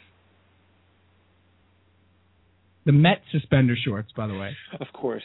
Because he doesn't get made fun of enough. Just loud blue and orange. So I haven't spent a dime. I've made good on that. I haven't gone back to the ballpark. I want to. But you're right, it's a drop in the bucket. What can we do? We have no recourse. We need to write a guide to surviving the Wilpons. What are the rules? Can you watch? Can you watch on TV? Can you go to a game with your family? Can you make an excuse? What are the rules? We're going to start it tonight, and we're going to continue it throughout the summer. We're writing the RTU guide for surviving the Wilpons. And the reason why we need a guide is because these guys are not going anywhere. Going anywhere. Ever. If they weren't forced out, what did you call it? The biggest Ponzi scheme? Right. They were intricately involved in the biggest Ponzi scheme fraud in the history of mankind. And they were not forced to sell the team. Try to wrap your head around this. I can't. Not only did they lose all their money in this, so they lost all their money. They leveraged the team and the stadium because they lost all their money in this Ponzi scheme, and they were buddies with the guy. The guy had a Met jacket with his name on the back. Box. He had a Met jacket. They were best friends with the guy. They didn't know a thing. He was in the process of executing the biggest Ponzi scheme in the history of mankind. Went on some 20 years. 20 billions of trillions of dollars. Trillions. People's lives destroyed. Generations. Yeah, generations of lives. That's right. Entire generations of families and businesses destroyed. Yep. Trillions of dollars. We're not talking about billions. We're talking about trillions of dollars. And they didn't know anything about it. No. And there's Jeff Wilpon hamming it up as the players are making fun of Gangnam Style. There he is walking on in the shot. Look at me. I'm one of the guys. We need a guide. We need the RTU guide to surviving the Wilpons. They're not going anywhere. I think if available on Dumpling Sound Studio books and audiobooks. We can have read it. PJ. He has to do everything. Chapter 14. Am I allowed to go to a game? Jacko will read it. Stink. Jacko will read it. Oi!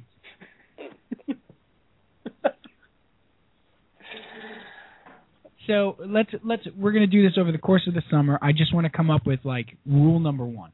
So this is going to be a running segment. That's right.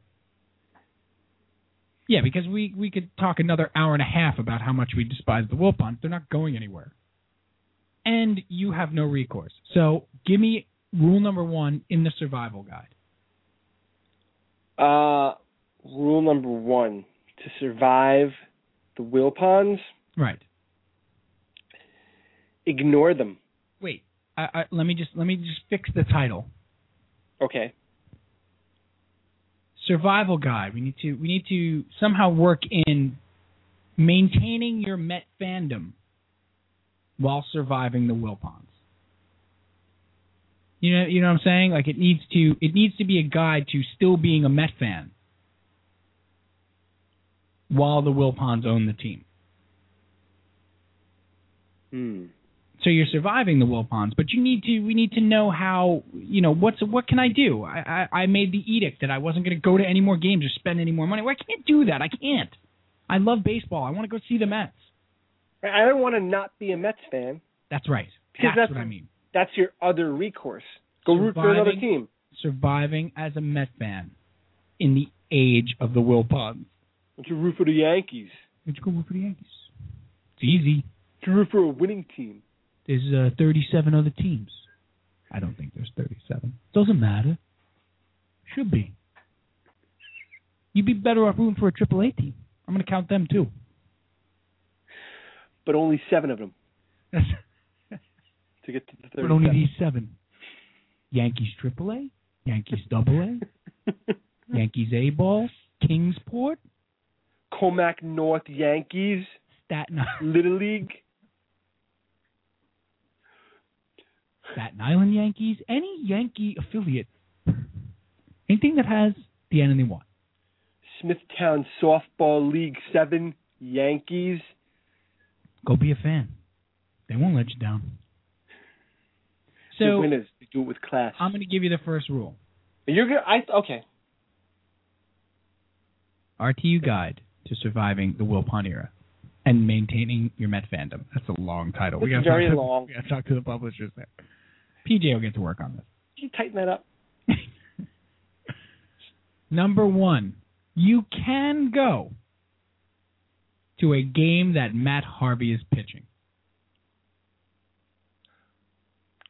1A, you can go to a game that Zach Wheeler is pitching. Excellent. The guide is underway. 275 pages to go. That was the advance, right? Yeah, that's the forward. All right, so there you have it. Guide to surviving the era of the Wilpons and maintaining your Met fandom. It's basically, that's the only time it's acceptable to go to the stadium. That's right. Matt Harvey or Zach Wheeler must be pitching. There you go. That's good. Let's start there. Next week we'll have more. Okay. Let's start there. I want to get back to before we get to the fun load. I want you to tell that. I want to bring PJ back in for this, but this is a great story. It does relate to sports as well. But you telling the story of Arrested Development and trying to get your wife to watch it with you. Oh, yeah. Just brought up this great idea, and Peach, I think you'll appreciate this too. This great idea, or not great idea, but maybe this discussion about how you're really jazzed for something, like you just are so into something, you're excited about it or whatever, or and you're super into it, and you really want your significant other to like be excited about it and get into it, and you just it just doesn't happen. Well, yeah, I mean, you talk about the significant other, whether it's your wife, your girlfriend, your best friend, whoever it is that you're talking about. You want to be able to share this thing that you are just super excited about, and you want to share it with this person because that's the person that you most want to share it with. And I find on a consistent basis, the things that I'm most excited about, that I look to share with my wife, not so much. Not meeting halfway? Not really even budging from the opposite side. Yeah. Like I'll go halfway. I'm like, okay, I'll come here. Just just come over a little bit. Nothing. Arms folded. Just like and generally, she will mock my excitement and really make me feel small about it. Ooh. Not on purpose. Sometimes on purpose, but most of the time, it's just that. And it happens with sports all the time. Mostly with sports. Yeah. I was going to say, this is not to say that there aren't things that you and your wife enjoy together. There certainly are. Here, I want to give you a couple of quick examples, just quick. We're ridiculously passionate sports fan. We also have this sort of passion about other things. Like we get that excited about Arrested Development. We get that excited about Star Wars or something like that. Oh wow, do I sound like a tool? But so good. You're also wearing a Star Wars shirt. I also am wearing a Star Wars shirt. That's okay. I have a Star Wars tattoo. Let's move on. Just really next quick. Week on the Nerdist, RTU Sports' San Pete. Bunch of nerds. Probably love sabermetrics. That's Sam Pete. Why don't you go read Moneyball, all right, with your Star Wars shirt on?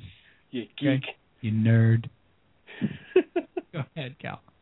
Fantasy sports. Super excited. We talk about it all the time. The draft, we call the draft Draftmas, right? Super excited. It's a right. And countless times I've tried to talk to my wife about it and explain why I'm so excited about it, and just get endlessly ridiculed.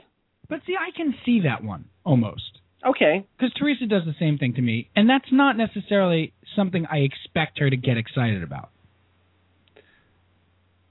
Right? Like you have to temper your expectations. Like you can't expect. Okay. You can't expect her to get all fired up about fantasy football. Like she's just not going to. Like Teresa's never going to. She doesn't understand it. She doesn't know why I do it. She doesn't know why I love it so much. She's never going to get into it. Here's another one I've talked about on the show. Islanders playoffs. Yes, that's different.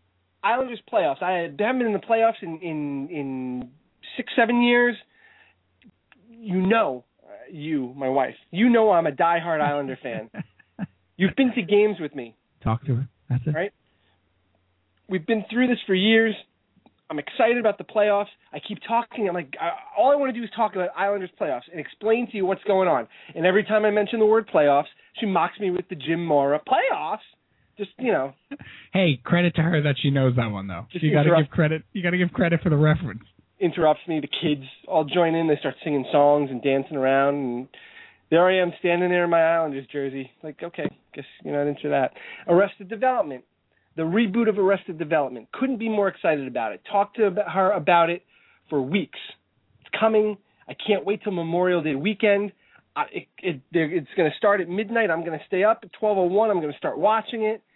The next morning, she said, "What happened?" I said, "Well, I watched an episode and then I went to sleep. I was tired, Huh. Things sure did fizzle out, huh?" What? I'm excited about it. Here, why don't you come and watch this first episode with me? You know the show. You watched all 3 seasons with me when they were first on. Let's watch the first episode. I've seen it already, but I'll sit and watch it with you. So, all right, I'll watch it. And so she's sitting there. She's on her laptop. I've got it up. And she's just typing away, and I'm watching it. I'm ready to be distracted immediately. I like that. She's on Facebook. I said, "What are you doing? Are you watching?" She says, "No, I'm watching." She'll ask a question here or there. I'll answer her. She'll be like, "That's stupid." It's not stupid. Just let it play. Let me explain to you how this works. She says, No, you've explained this to me, but I think it's dumb. I don't get it. I said, well, if you take your face out of Facebook for a minute and watch it. Right. Now it's the scene in Big, right? I don't get it. Yeah, that's it, yeah. And but like, wouldn't get it. Like, refused to get it. Right, she totally gets it, right. I'm explaining. I said, don't you remember back in, when we used to watch it and this happened? And don't you remember? I must have said that like 15 times. Don't you remember? That probably went over really well, too. Don't you? She says, yes, I remember it. I don't get it, and I don't like it. I said, fine. I said, that first episode was over? She says, no. Doesn't do it for me. And now here I am. I've been dying to watch this. I wanted her to be part of it. I think if maybe I could get her on board, she'll watch the whole thing with me. And she's out. Out. And I'm crushed. Right. Now, ironically, that makes her sound a little bit like Lucille Bluth.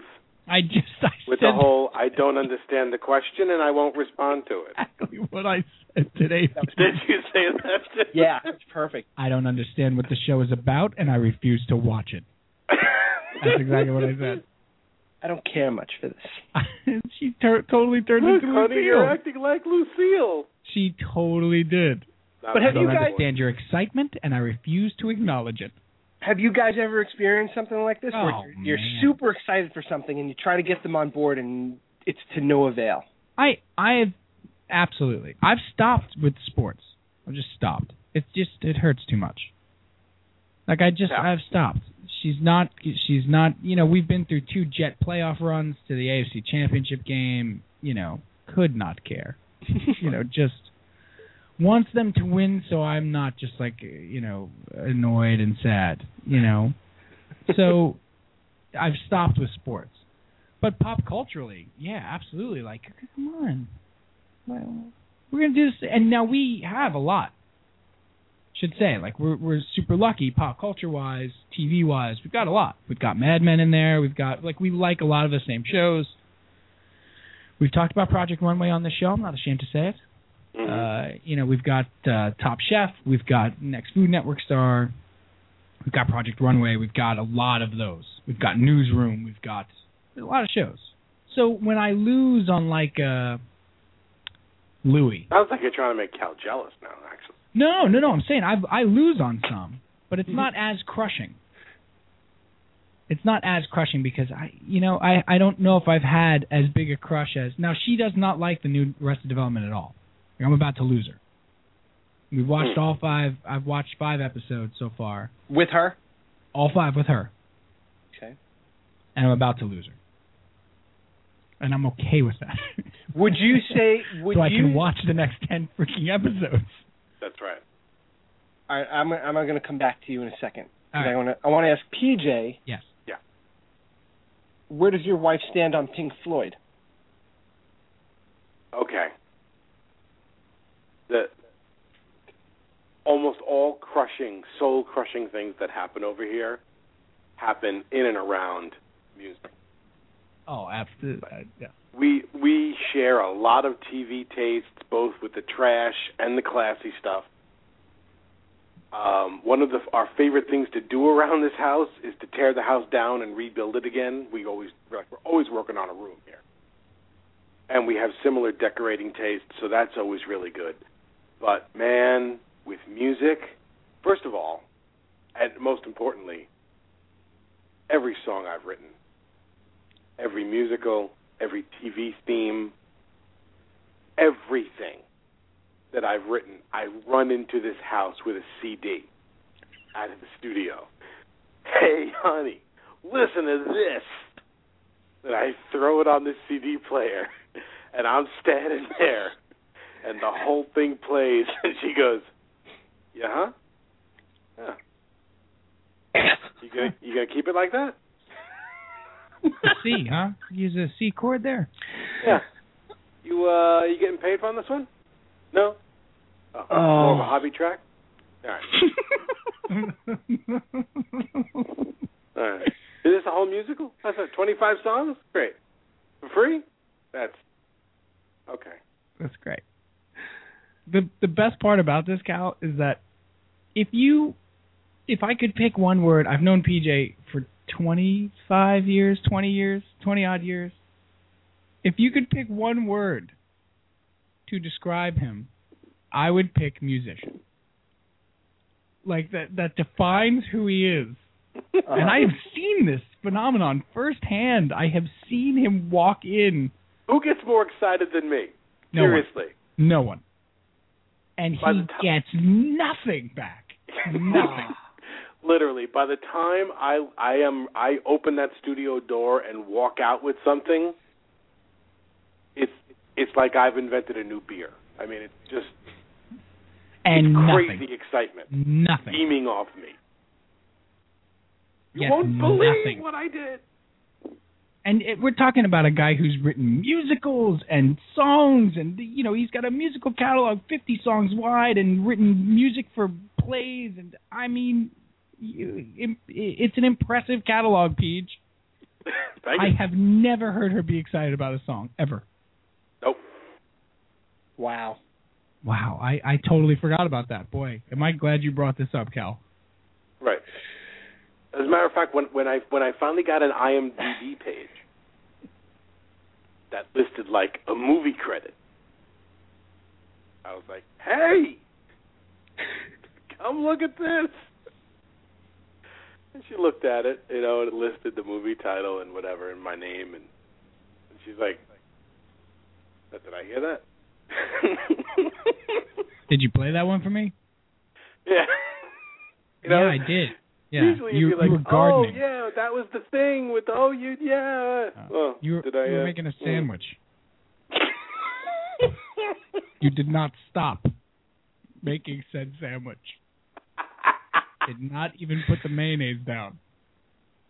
And no, she does not understand the Pink Floyd. She doesn't understand why, if I have the album, why would I need the live version, or the video of it, or why buy a reissue? Why get happy over buying Dark Side of the Moon again? For the 36th time.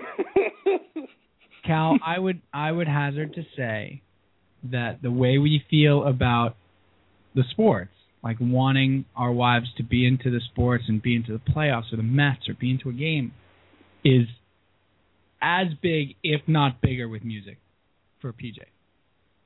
Sure. Wow. I've seen it firsthand. I've seen her come to gigs and I love Tita. This is nothing against your wife, Pete. You know that. No. Please. I'm just corroborating. No, yeah, the greatest person I know. She comes to gigs and she just stands there, man. Yeah. And you see her standing there? Oh, yeah. Like while you're playing? Just nothing. Like a critic? Worse. A life critic. Yeah. It's not a criticism of the music. It's a criticism of what have you done with your time. And my choices to even get there. How did you even wind up on that stage? Now, oh man, it's. I mean, Teresa is not in. I have gotten very excited about music and stuff that I've done or whatever. Does not get excited. Does not. But she saw us play live once and she went crazy. So it was great. Now that's my next question. How was that? For Tina? I'm telling you, she stands there. No, for you. That's my next question is, when you finally find something that clicks. Right. And it hits. Right. And you're excited about it, and then you find that they're just as excited. That was one of the greatest nights ever. We have played one gig in the 6 years that almost 6 years that Teresa and I have been together, and it was fantastic because she didn't expect it. Mm-hmm. It was very early on in our relationship. She didn't expect it. She had never seen me play with a band or anything like that. She had no idea it was coming. I mean, that's the other problem for you, Peach, with the music, is you've been with your wife since you were like 8. Yeah. Like it's just enough with the music, really. Another song? Wow, great. Can you give me the pickles, please? I'm in the middle of a sandwich here. That's right. You know, like she just never gets excited about it. But when we found Mad Men, that was like so good. It was just so good. And she actually found it. That was an example of her being super excited about something and wanting me to be excited about it. Which, you know, let's be honest, usually we feign. I mean, come on now. And watching it once and being like, oh, I'm totally into this. This is fantastic. You know, it is a great feeling when you do get that. But it's rare. It is rare. I'm one of those, Pete, you can attest to this too, and so can you, Cal. You guys know me well enough. I'm also one of those guys, let's step outside of the spouse, significant other, boyfriend, girlfriend, whatever. Let's step outside of that and just go with friends. I'm the kind of guy who wants his friends to be into everything that I am. Like Peach, tell me when I've read a new book. Who hears about it first? No, but this is good. We have a symbiotic relationship with that we feed each other back and forth with the, you know, dig me, validate me, because what we both like is cool to each other. Right. It's you know, we're like two stars consuming each other in that you know, whatever they call that supernova thing that happens. I have go-to guys. Like, I have go-to people with stuff. Like, when I'm excited about a book, I talk to PJ. You know, like, PJ, you got to read this. Or if I hear a stand-up routine or something like that, like, immediately, PJ, you got to hear this. I immediately thought of you, PJ. You have those friends, right, that you immediately think of. And when they're not into it, you're like, wait, what? What's wrong with me? No, you don't understand what I'm saying. It's this. This is great. Mm-hmm. And then we have the one friend that hates everything. Right. Everyone's got one. His name is Dan. He was born a curmudgeon. He was. He's Costanza. Yeah, he is. Cal, who's your... So, like, you see a movie that you're all pumped up about. I see a movie that I'm pumped up about. My first person is my wife. Right. And she doesn't even fake it. Oh my God, come here. What? Come here, I have to show you this. What is it? Just watch. This is really funny. Watch this. What is it? It's the trailer for Anchorman 2. Really? This happened in my house. Right? You're living my life now. No, watch. It's only a minute. Just watch it. Okay. Right? Doesn't that look really funny? She says, no. What do you mean no? I've been waiting how many years for this? This is going to be great. We're going in December, right? She said, I don't know. Maybe you might want to go with your boys. I bet you they're excited about it. Wow. That's my go-to. And without fail, every single time, I do not get anything near what I'm looking for, and I continue to go back. Oh, yeah, of course you go back. Can I tell you directly related to Anchorman, which my wife and I both love, and we think it's hilarious? I called her into the room to say, hey, look at this. You're going to love when you see this. And I played the trailer. You know what she said? Looks like they're trying too hard. Yep. And then out she walked. I was like, deflation. That's it. That's the other thing about it. That's perfect. They give you like 4 seconds, and then they move right on. It's like a minute to win it with his spouse. You literally have 45 seconds to make your pitch. It's like getting into a room in Hollywood. I'm very busy. Go. Here, walk with me. I'm living in the Gong Show. Great. Walk with me. I got lunches to make. I got to clean up the house. Walk with me. I've got very limited attention. What do you want? Go. And it better be good. It's a lot of pressure. I have 5 other pitches lined up. So it better be good.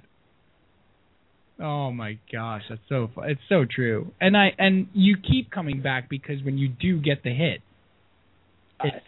it's fantastic. It's worth it. Losing the live feed. Yes, we are losing the live feed. Good call, PJ. Okay. Wow. He is a producer extraordinaire. So we are losing the live feed. Thank you for listening live. Please go to www.rtusports.com or www.bluehavennyc.com, the proud sponsor of our show. We will see you in 2 weeks on Thursday night, June 20th from Blue Haven. Thanks for listening live, and we are in overtime. Overtime. Yeah. Oh, those two came together nicely. Oh, yeah. Overtime. Creepy now. RTU. I am the least funky human being you know. You know when you and your lady watching a show? Gotta stop it. So good. Nah, it's bad. You know when you and your lady want to talk New York sports? What are they, in space? With the Cylon.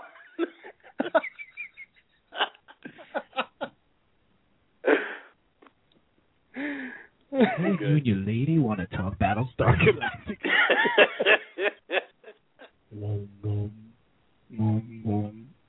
Oh my God! Did anybody watch Battlestar Galactica original recipe? No. You didn't? Sure. You didn't? Dirk Benedict? Was that a Sure. Oh, you know what? I'm thinking of Buck Rogers. I watch Buck Rogers too. Let's be honest. Beady. Everybody knows Twiggy immediately. Beady. Hey, Buck. Why is Twiggy like a cowboy? He's like, hey, Buck. Beady. I was waiting for that 1 week where Twiggy cursed. Hey, Buck. Boot. Whoa, Twiggy. Whoa, buddy. Settle down. Hey, Buck, you going to that planet? What happened? I watched Battlestar Galactica big time because it was obviously a Star Wars knockoff. I was a Star Wars junkie as a kid. No evidence of that. You can't prove that. Would never know. And I had a Battlestar Galactica wall collage poster thing that my dad got somehow. And it was 6 pieces that came together for one full-sized poster. And each piece was like 3 by 5. It was like the size of like a 15-foot wall. It was crazy. Wow, that's big. We put it together once in my basement. And we hung it on a wall in my basement. Because you couldn't get it out of the basement at that point once it was that big. I don't know where my dad got the boat that. in the basement, yeah. And how you get the boat out. I want to just let's take 10 minutes and play that game, Peach, from that website that you were talking about. You want to play the Fans Ruined It? Fans Ruined It. I want to just give me a couple. I just want to hear a couple.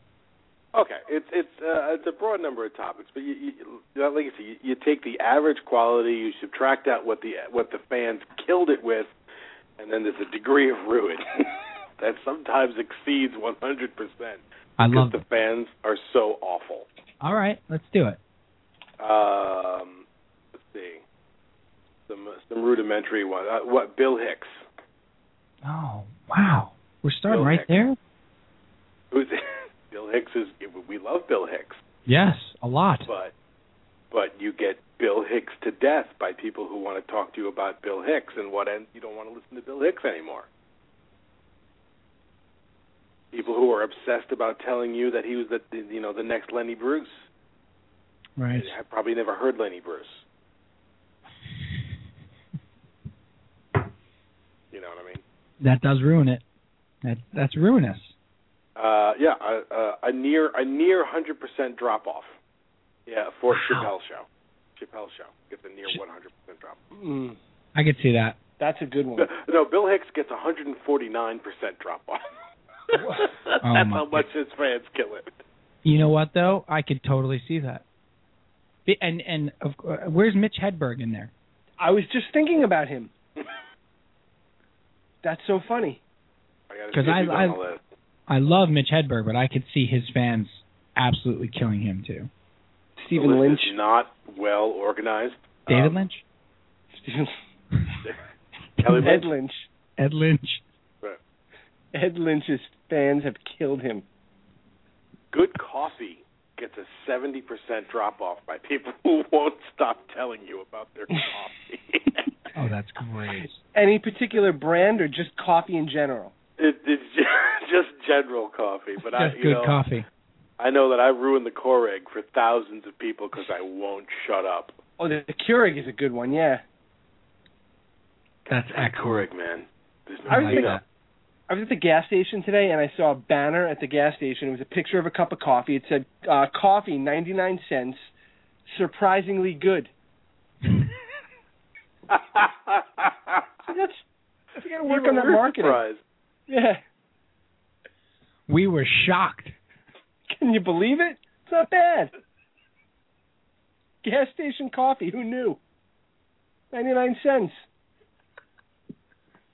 You're a book nut. Here. You're a book nut.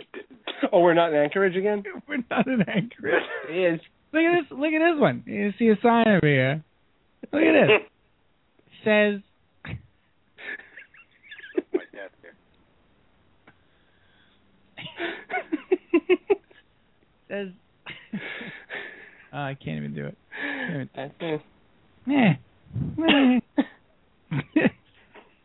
What else is most ruinous? David Foster Wallace. That's another excellent one. You know, right? A great writer, but if someone starts talking to you about you got to read this book. Right. Smack them. Right. I tried. Family Guy. Gosh, Family Guy drops off 241%. That's see. I don't know if I agree with that. But that's because you're a fan also. No, but I'm not a huge fan. But I don't think huge fans ruin that show for me. Okay. I don't think huge fans ruin my fandom of that show. Because you use YouTube to watch Family Guy clips. Do I? Not anymore. You might agree with it if you started to watch. You might be a redneck. To watch the You might be. Where's Jeff Foxworthy on that list? He has not made the list. 3,000%. His fans have ruined him for everyone. Home brewing and micro brewing beers drops off 60%. Yeah. It gets as good as 85%, but fans kill it. They tend to insist upon themselves, those people. How about Star Wars? Well, let's do Star Wars. Hunter S. Thompson has a nice drop-off, too. Where's he at? Hunter S. Thompson has a level of tragedy of 40. Nice, solid. His final quality finishes in the negative. He doesn't even off 0. Wow. Rabid Hunter S. Thompson fans ruin it for everybody. In other words. PJ, give me. No question about it. They just ruin it. Right. PJ, give me Oprah.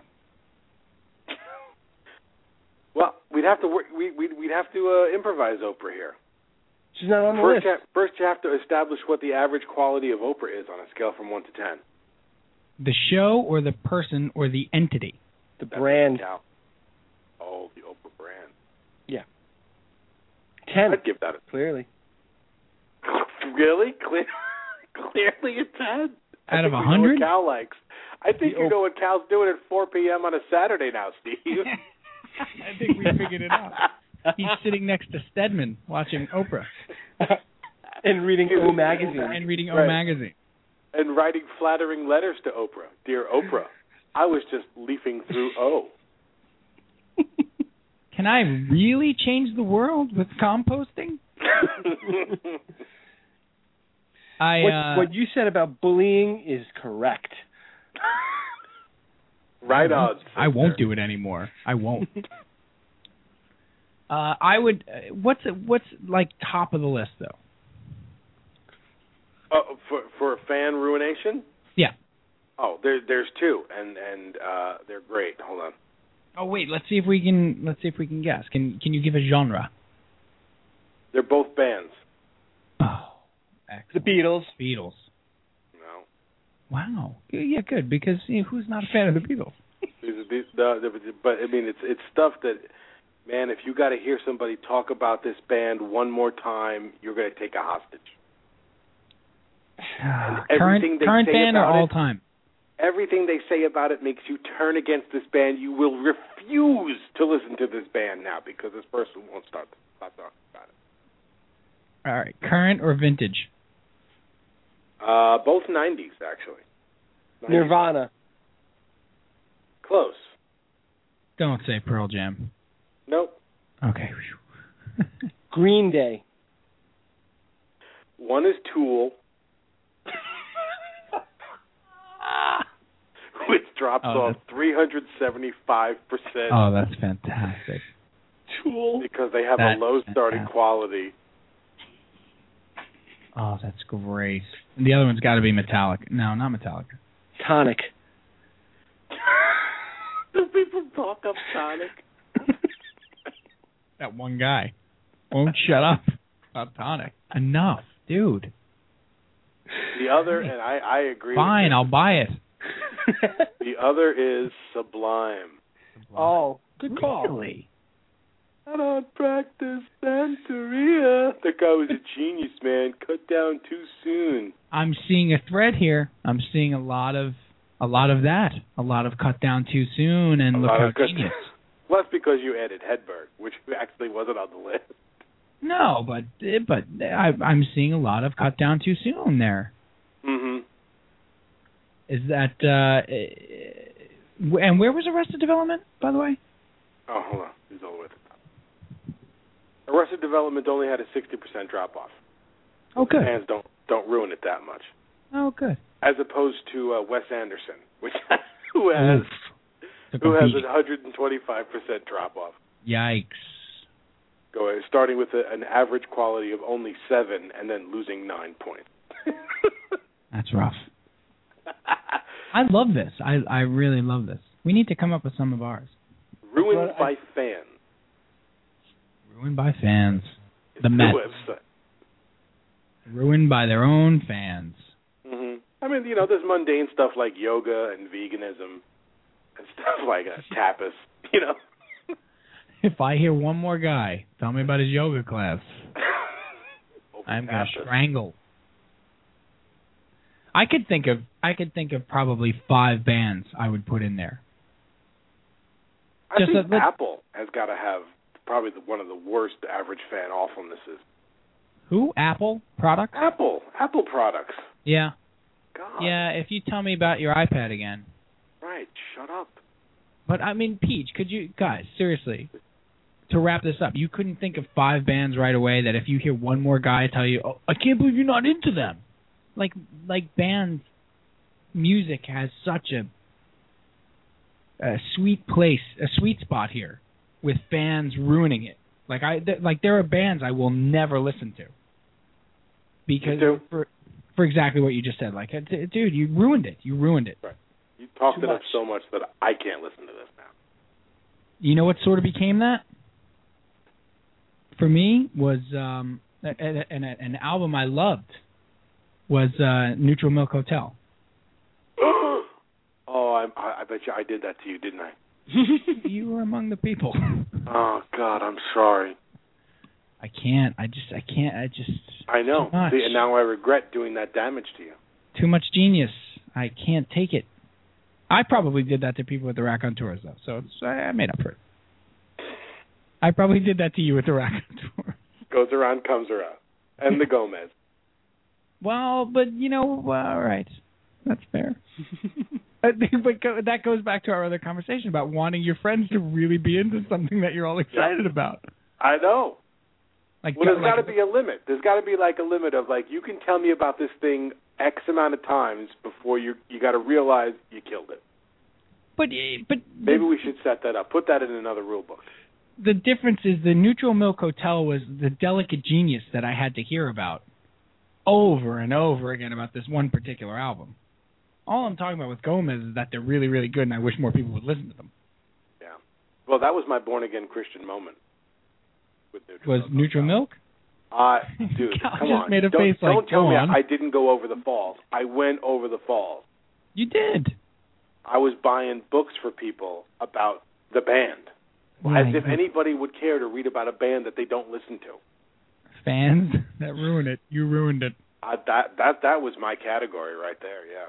Cal, give me a band. There's got to be one that if you hear people talk about more, the amount that people talk about their genius has turned you off to it.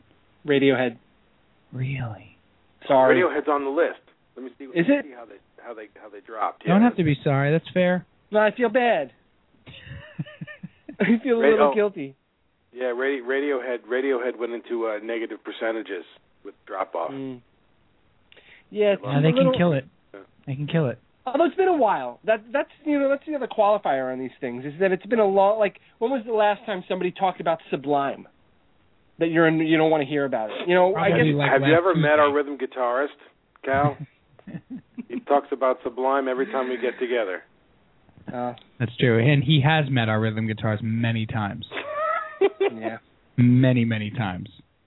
Well, that's the other thing about music that lends itself to this is that, there's such a thing as quote unquote music snobs who sort of just ruin everything for everybody. They're apologists. I'm sorry? It didn't come out right. They're apologists. For what? For whatever it is that they're trying, that you've grown tired of hearing them talk about. Oh, I see. Right? Anything that you can poke a hole in, like, these guys are great. No, they're not really great. No, they are great, and this is why. And right. And like that's me with Mark Sanchez. I was going to say, that's where you tie it into sports. Fans have ruined Mark Sanchez. Right. So you're saying I've ruined Mark Sanchez? No. All right. Not yet. You haven't ruined him. He's ruined himself. Butt fumble. Nobody wants to hear about it anyway. You guys, butt fumble. You get it? How about fans ruining butt fumble? How about that? See, he ran into his own guy. See, and he fumbled the ball. LOL, Jets. I still don't think butt fumbles run its course, guys. I know it really bugs you. It's not even close. Butt fumble still has legs, I got to say. From the casual. It will be there as long as he's in the NFL. Right. He could win a Super Bowl, and they will play the video of him accepting the Lombardi Trophy and holding it over his head on the platform, and then they will play the tape of the butt fumble right afterward. Literally. Only one thing on the list, by the way, got a perfect 100% drop-off. 100% drop-off. There's only one thing that got a perfect 100% drop-off. It went up, and then the fans killed it precisely. That was SpongeBob SquarePants. What, like some 7-year-old has destroyed this? Oh, you know how many adult men love SpongeBob SquarePants? I know 2. Yeah. Shame on you. Stop it. Cal's shaking his head. He won't watch it.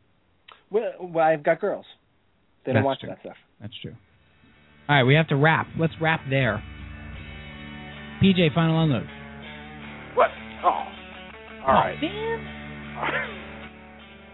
A personal final unload. I don't know. A shout out to my own nephew who just made Eagle Scout. Nice. Which is not an easy thing to do. So he knows how to tie a knot, that one. He did it by becoming a one-man charitable organization. Oh, nice. And brought truckloads of donations to a community center type thing. Really cool kid. Deserves it. Nice. Cal, final unload. I'll give you a podcast recommendation. If you are not listening to the Comedy Bang Bang podcast, please start doing so because it's brilliant every week. Yep. Good call. If you like improv comedy, give a listen. Much shorter than this podcast. About an hour. So are most movies. Not going to take up much of your time, but it is very well done. All right, and I have 2 final because the show's not long enough. You can't do that. The first is I'm going to make an album recommendation this week. and that is for a band called Tame Impala. They are from Perth, Australia, Cal. There it is. And this is actually current. This album only came out last year. It's called Lonerism. Our buddy Dr. Ire Stat sent us a song from it. It is fantastic. Really, really good. Name of the song to maybe get started is Mind Mischief. The album is really, really good. It's as if the best way I could describe it is play the exit music again. The best way I could describe it is sort of like Shaved Fish meets Wings Over America. Like, they kind of bottle John Lennon's voice, and then they have like the Moog from Venus and Mars with wings. It's just really, really good stuff. But they bring the heavy on other songs, and it sounds like in the 70s. It's just really, really good. Some of it sounds like Flaming Lips with John Lennon singing, which is a good thing. It's fantastic. Lonerism by Tame Impala. And then my true final unload, and this is for all three of us, without a doubt. We said goodbye this week to one of our favorite actors. A guy who was always sort of second fiddle, was never the main guy, but some of the best comedy we've ever seen on TV and in film was because of this guy, and that's Harvey Korman. Passed away this week. And I want to give a quick hat tip to Harvey Korman. He was a brilliant comedic actor, and just that's Headley. So Harvey Korman will be missed a lot. Brilliant. Okay, that's it for Brian Calvi and PJ Cacciopo. I'm Steve San Pietro. We will see you next week with more RTU. Bye, you guys. Bye, Cal. Bye, Peach. See ya. Monet. Simone. Say with me. Monet. Monet. Splendid. Gentlemen, rest your sphincters. Good advice.